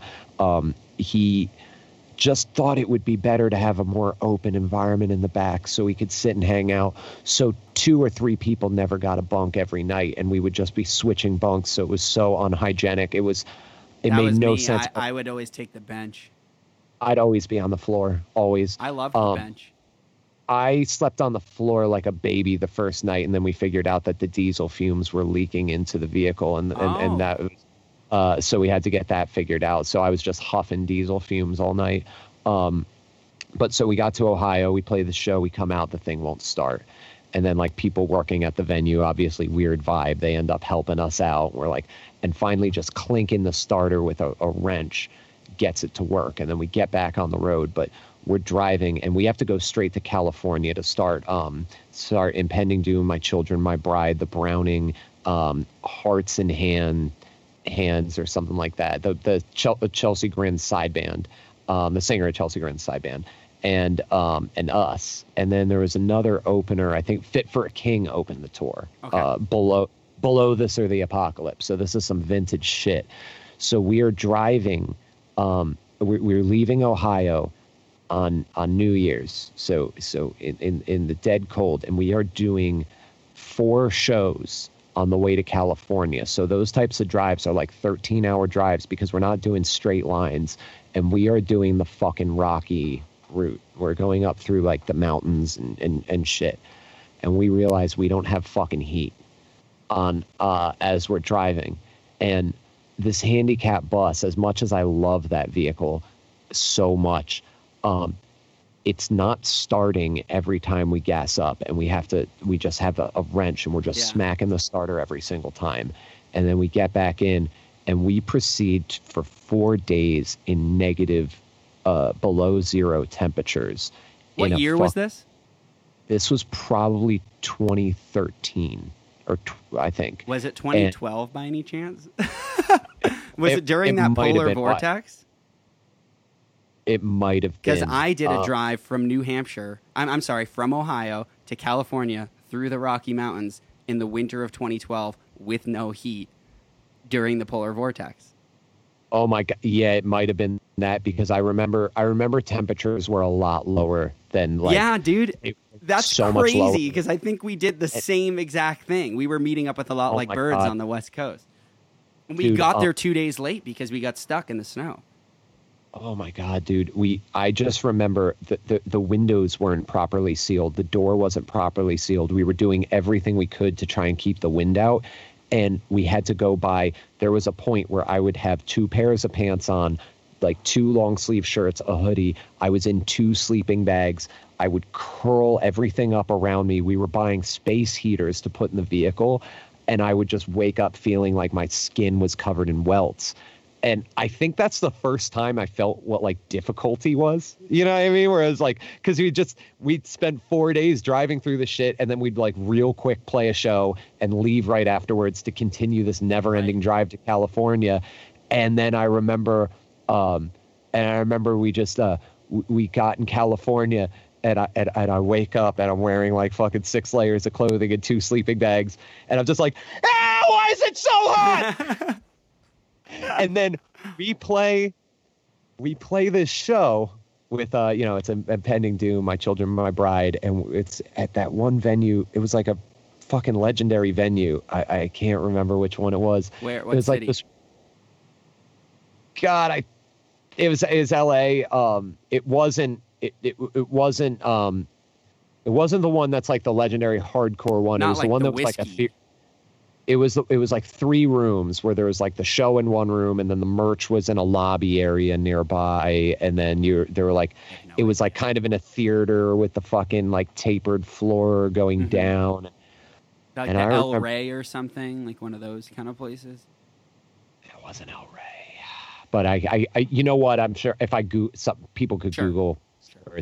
I'm not lying, so you can figure it out. Right. But I just remember we played that night, and then after all this strife, we get to the show, and it's a huge crowd, and we come out and we're like, "What's up?" And the audience is dead silent, and we play a song, and it's like afterwards, it's like, "All right, guys, let's blah, blah, blah." And then the audience, it's dead silent, and we play song number 3, and I'm like, "So you guys fucking hate me?" And like the audience is dead silent, nobody's moving, and we just finish our set. And then proceed to sell more merch than we've ever sold, which was really strange to me. Yeah. It was like just a very strange LA is thing. weird, man. The And then- crowds in LA always seem like they don't care. And then the next day, we go play a show somewhere else in California. And I remember being like, not again tonight. Like, we need to.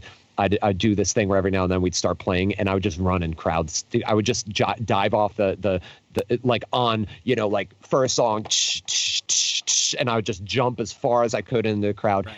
We had one of the most electric fucking like crowd reactions we've ever had. I remember getting off stage, and one of the guys from Impending Doom was like, "That was fucking insane. You guys like looked like fucking Let Live." And it was just like, cool, thanks.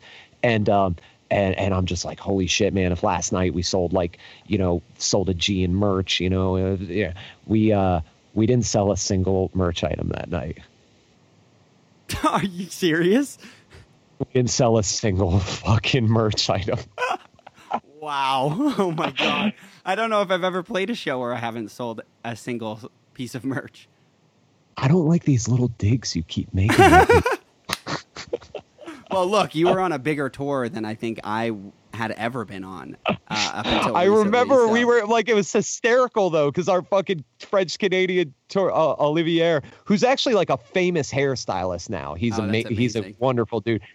He was just like, what the fuck is this shit? Nobody He's like fucking talking shit to kids, be like, oh, but it's fucking like I can't do his accent. But yeah, so that was the tour story that you weren't on. So tour story that you were on. Yeah, let's do it.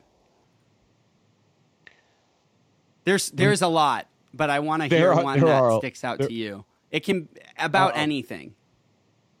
Oh my God, I'm the first. Because one, this is like now, the only people listening to these episodes are now Ice Nine Kills fans. So yeah, the ones no. that are just me and someone else from Ice Nine Kills.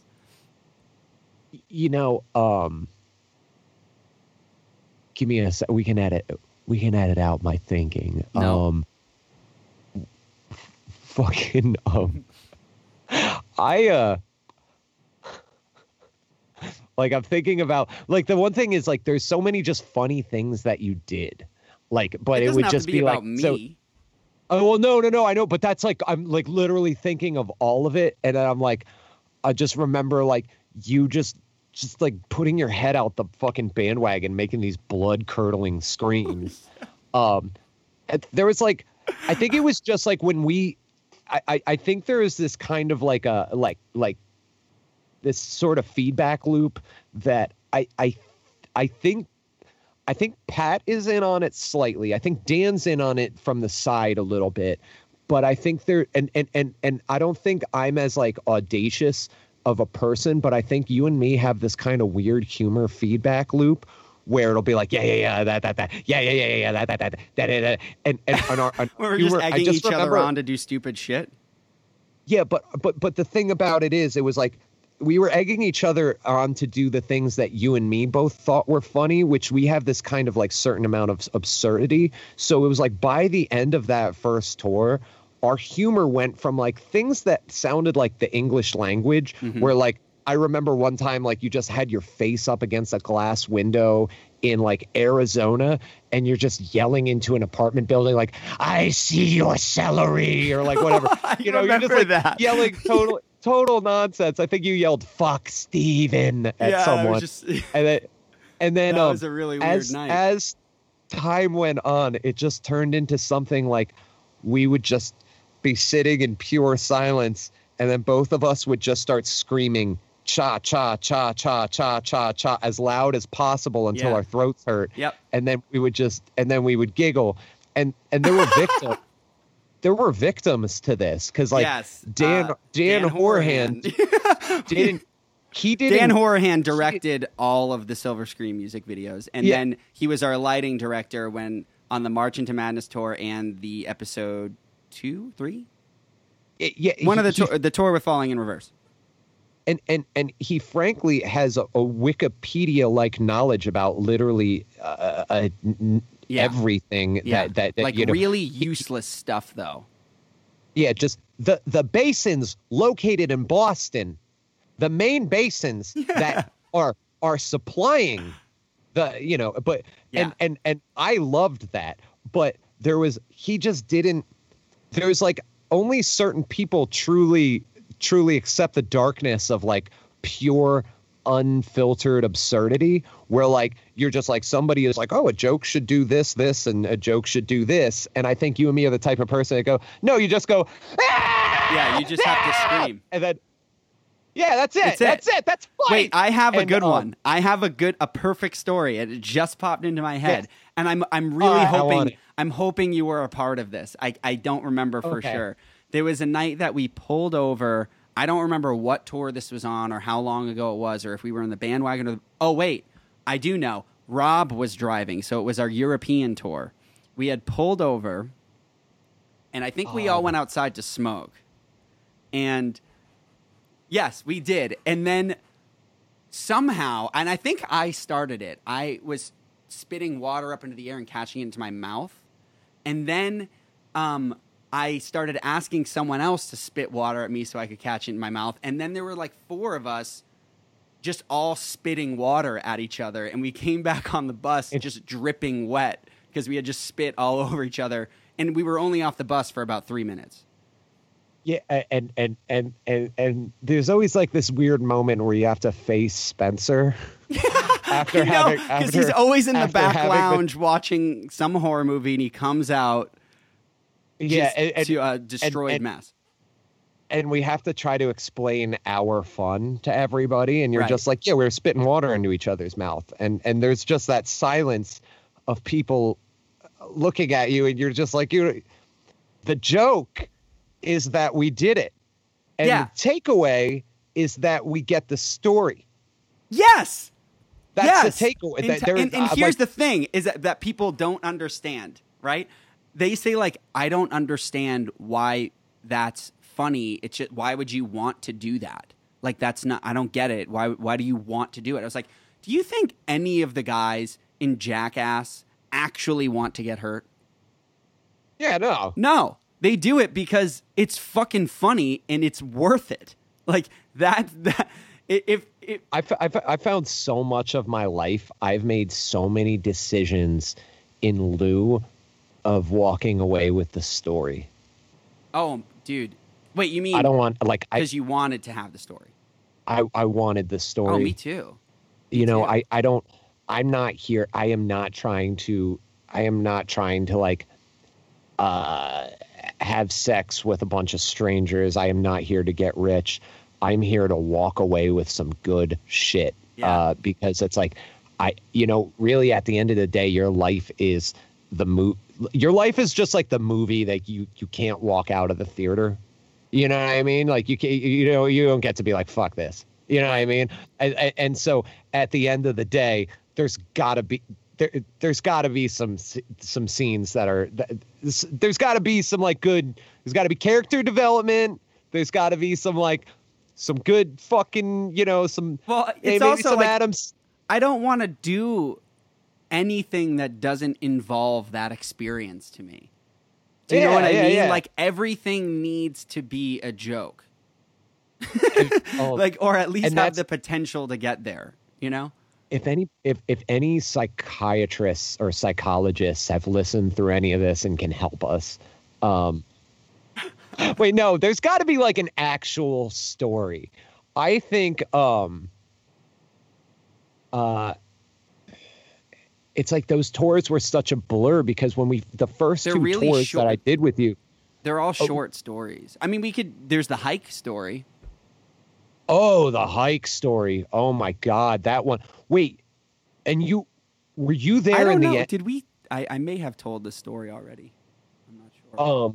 Oh, fuck them. Whatever. We'll tell it better. No, Josh, but, did we do this one already? I don't think we have. You were there with us till the end, right?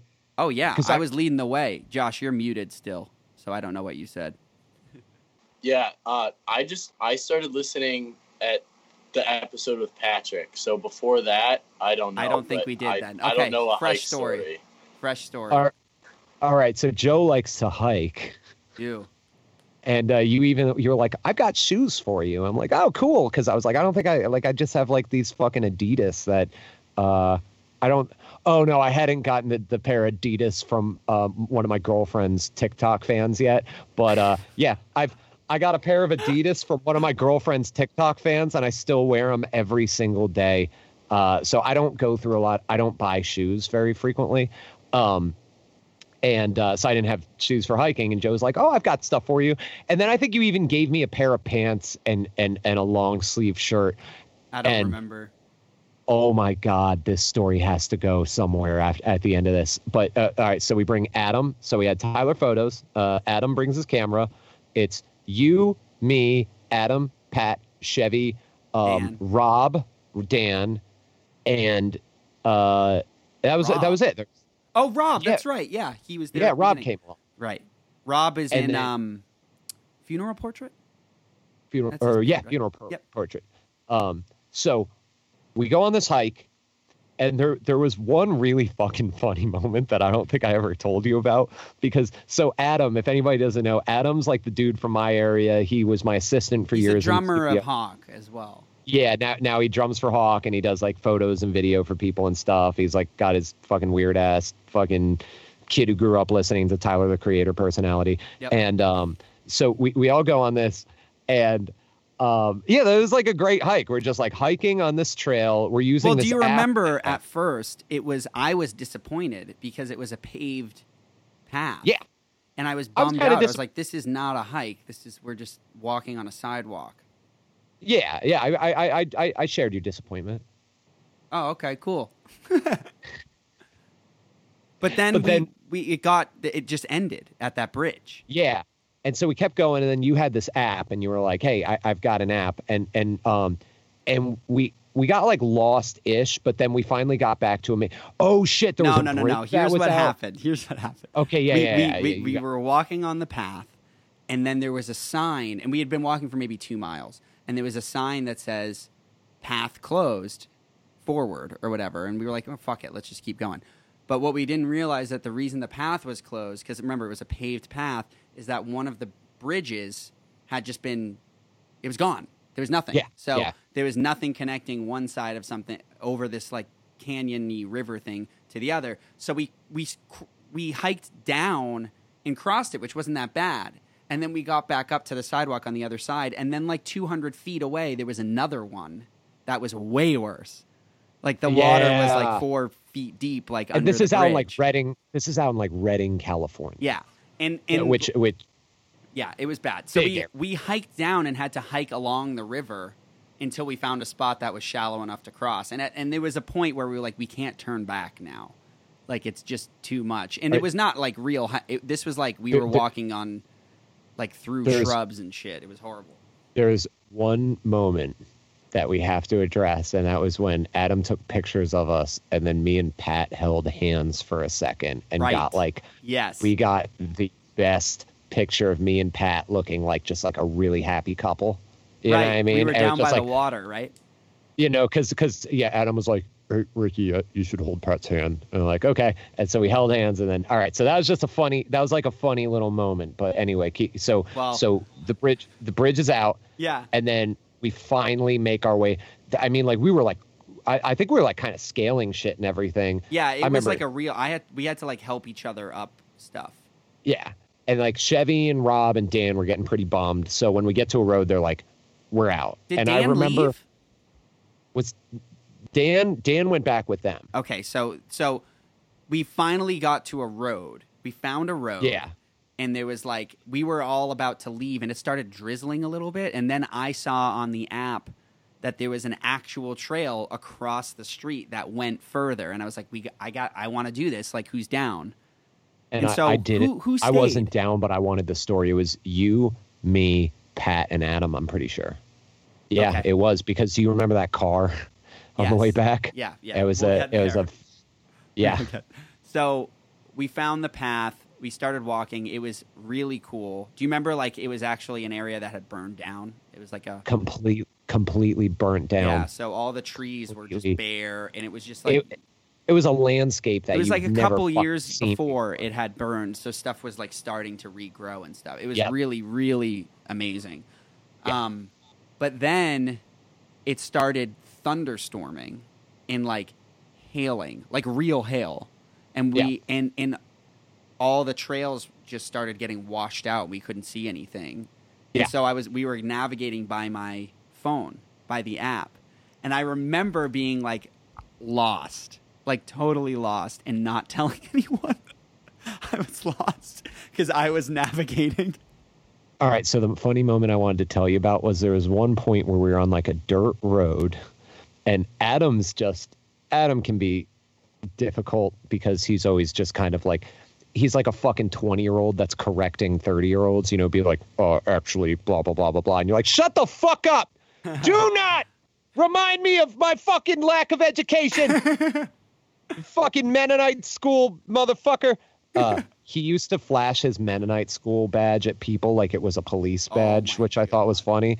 But so he there was this point where he's like, I think we should probably like turn around. And I remember Pat and you were just like, dude, we're figuring out, like, we're on a path.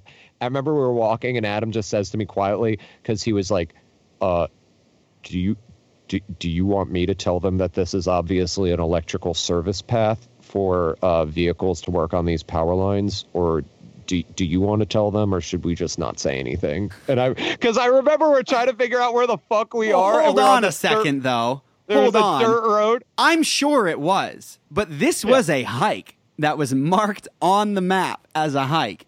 So fuck that. I just All thought it right, was so you funny 'cause he was motherfucking like, 20-year-old, like, yeah.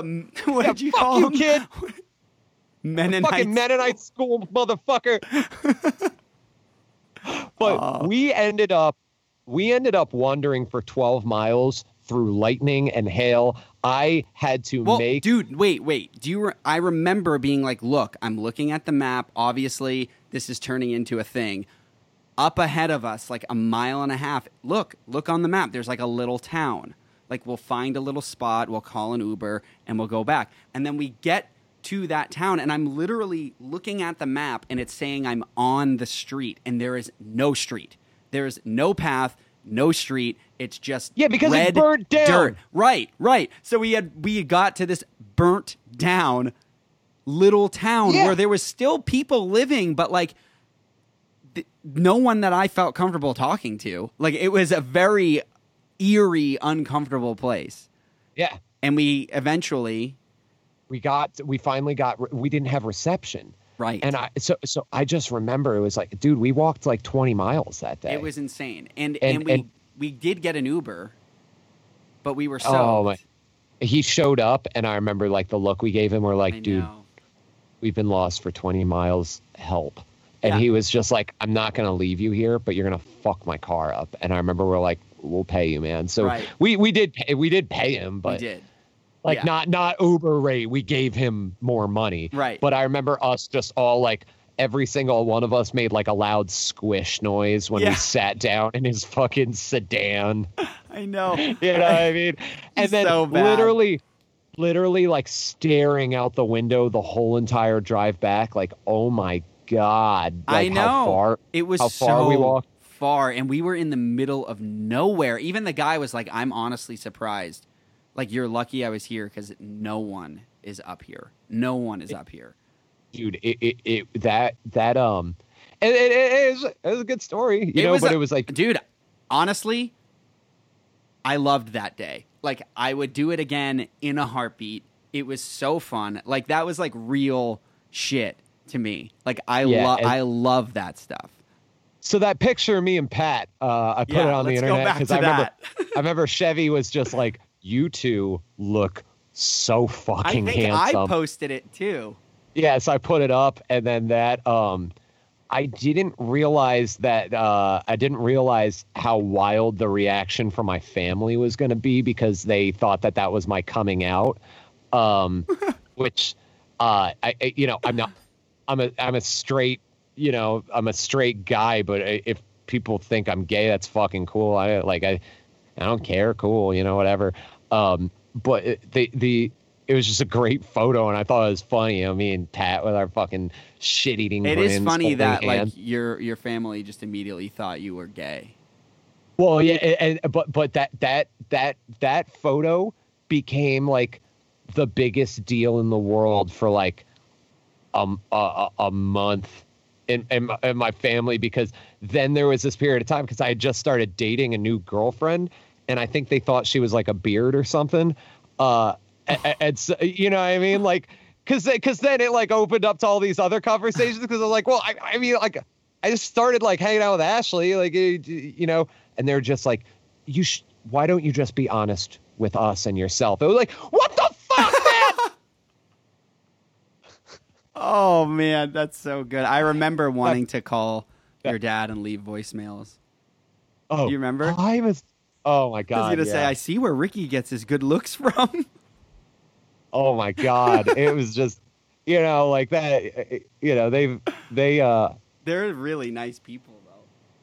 Oh, they're wonderful. Yeah. They just like the main issue was my mom thought I just never had the heart to tell her. Yeah, I and then know. it was like, what the fuck? Do you think I moved a girl into my house for 6 years to fucking keep a cover? Like, what is like?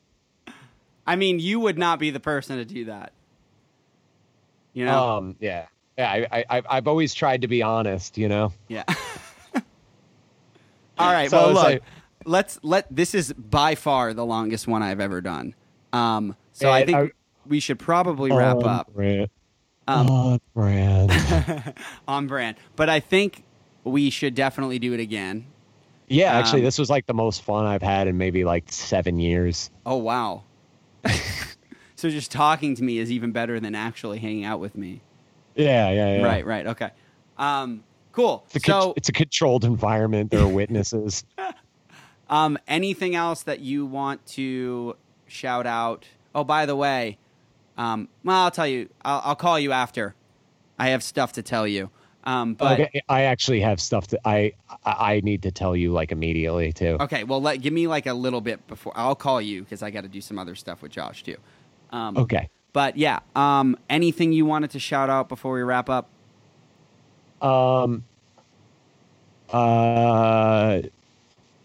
No. Okay, cool. So thanks for coming on. We'll do it again. I miss you. Miss you too, buddy. I hope I see you soon. Hey, Josh, how's that song coming along?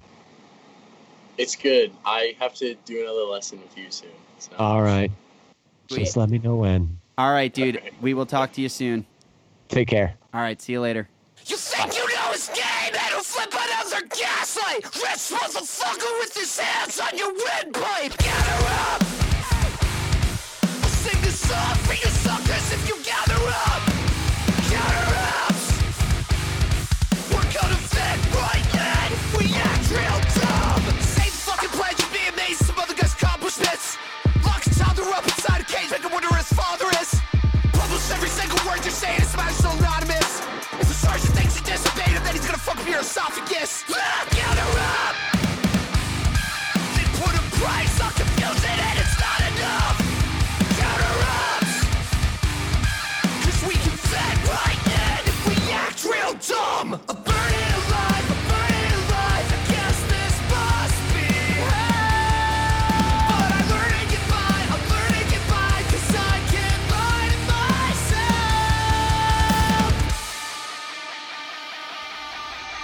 I don't need your point of view, I'll never get what your perspective is.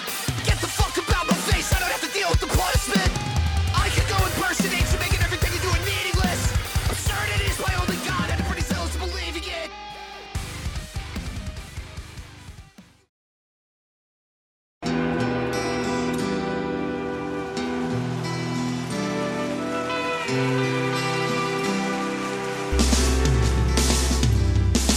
I don't think it overstates things to say that the Beatles were the greatest gift to entertainment and culture of our time, a secular religion, if you will, with their universal appeal and demonstrable impact on people's lives. I'm Robert Rodriguez, host of Something About the Beatles. With every episode, I speak with historians, musicians, artists, and Beatle witnesses, all in the service of fresh insights into the most joyous cultural entity the world has ever known.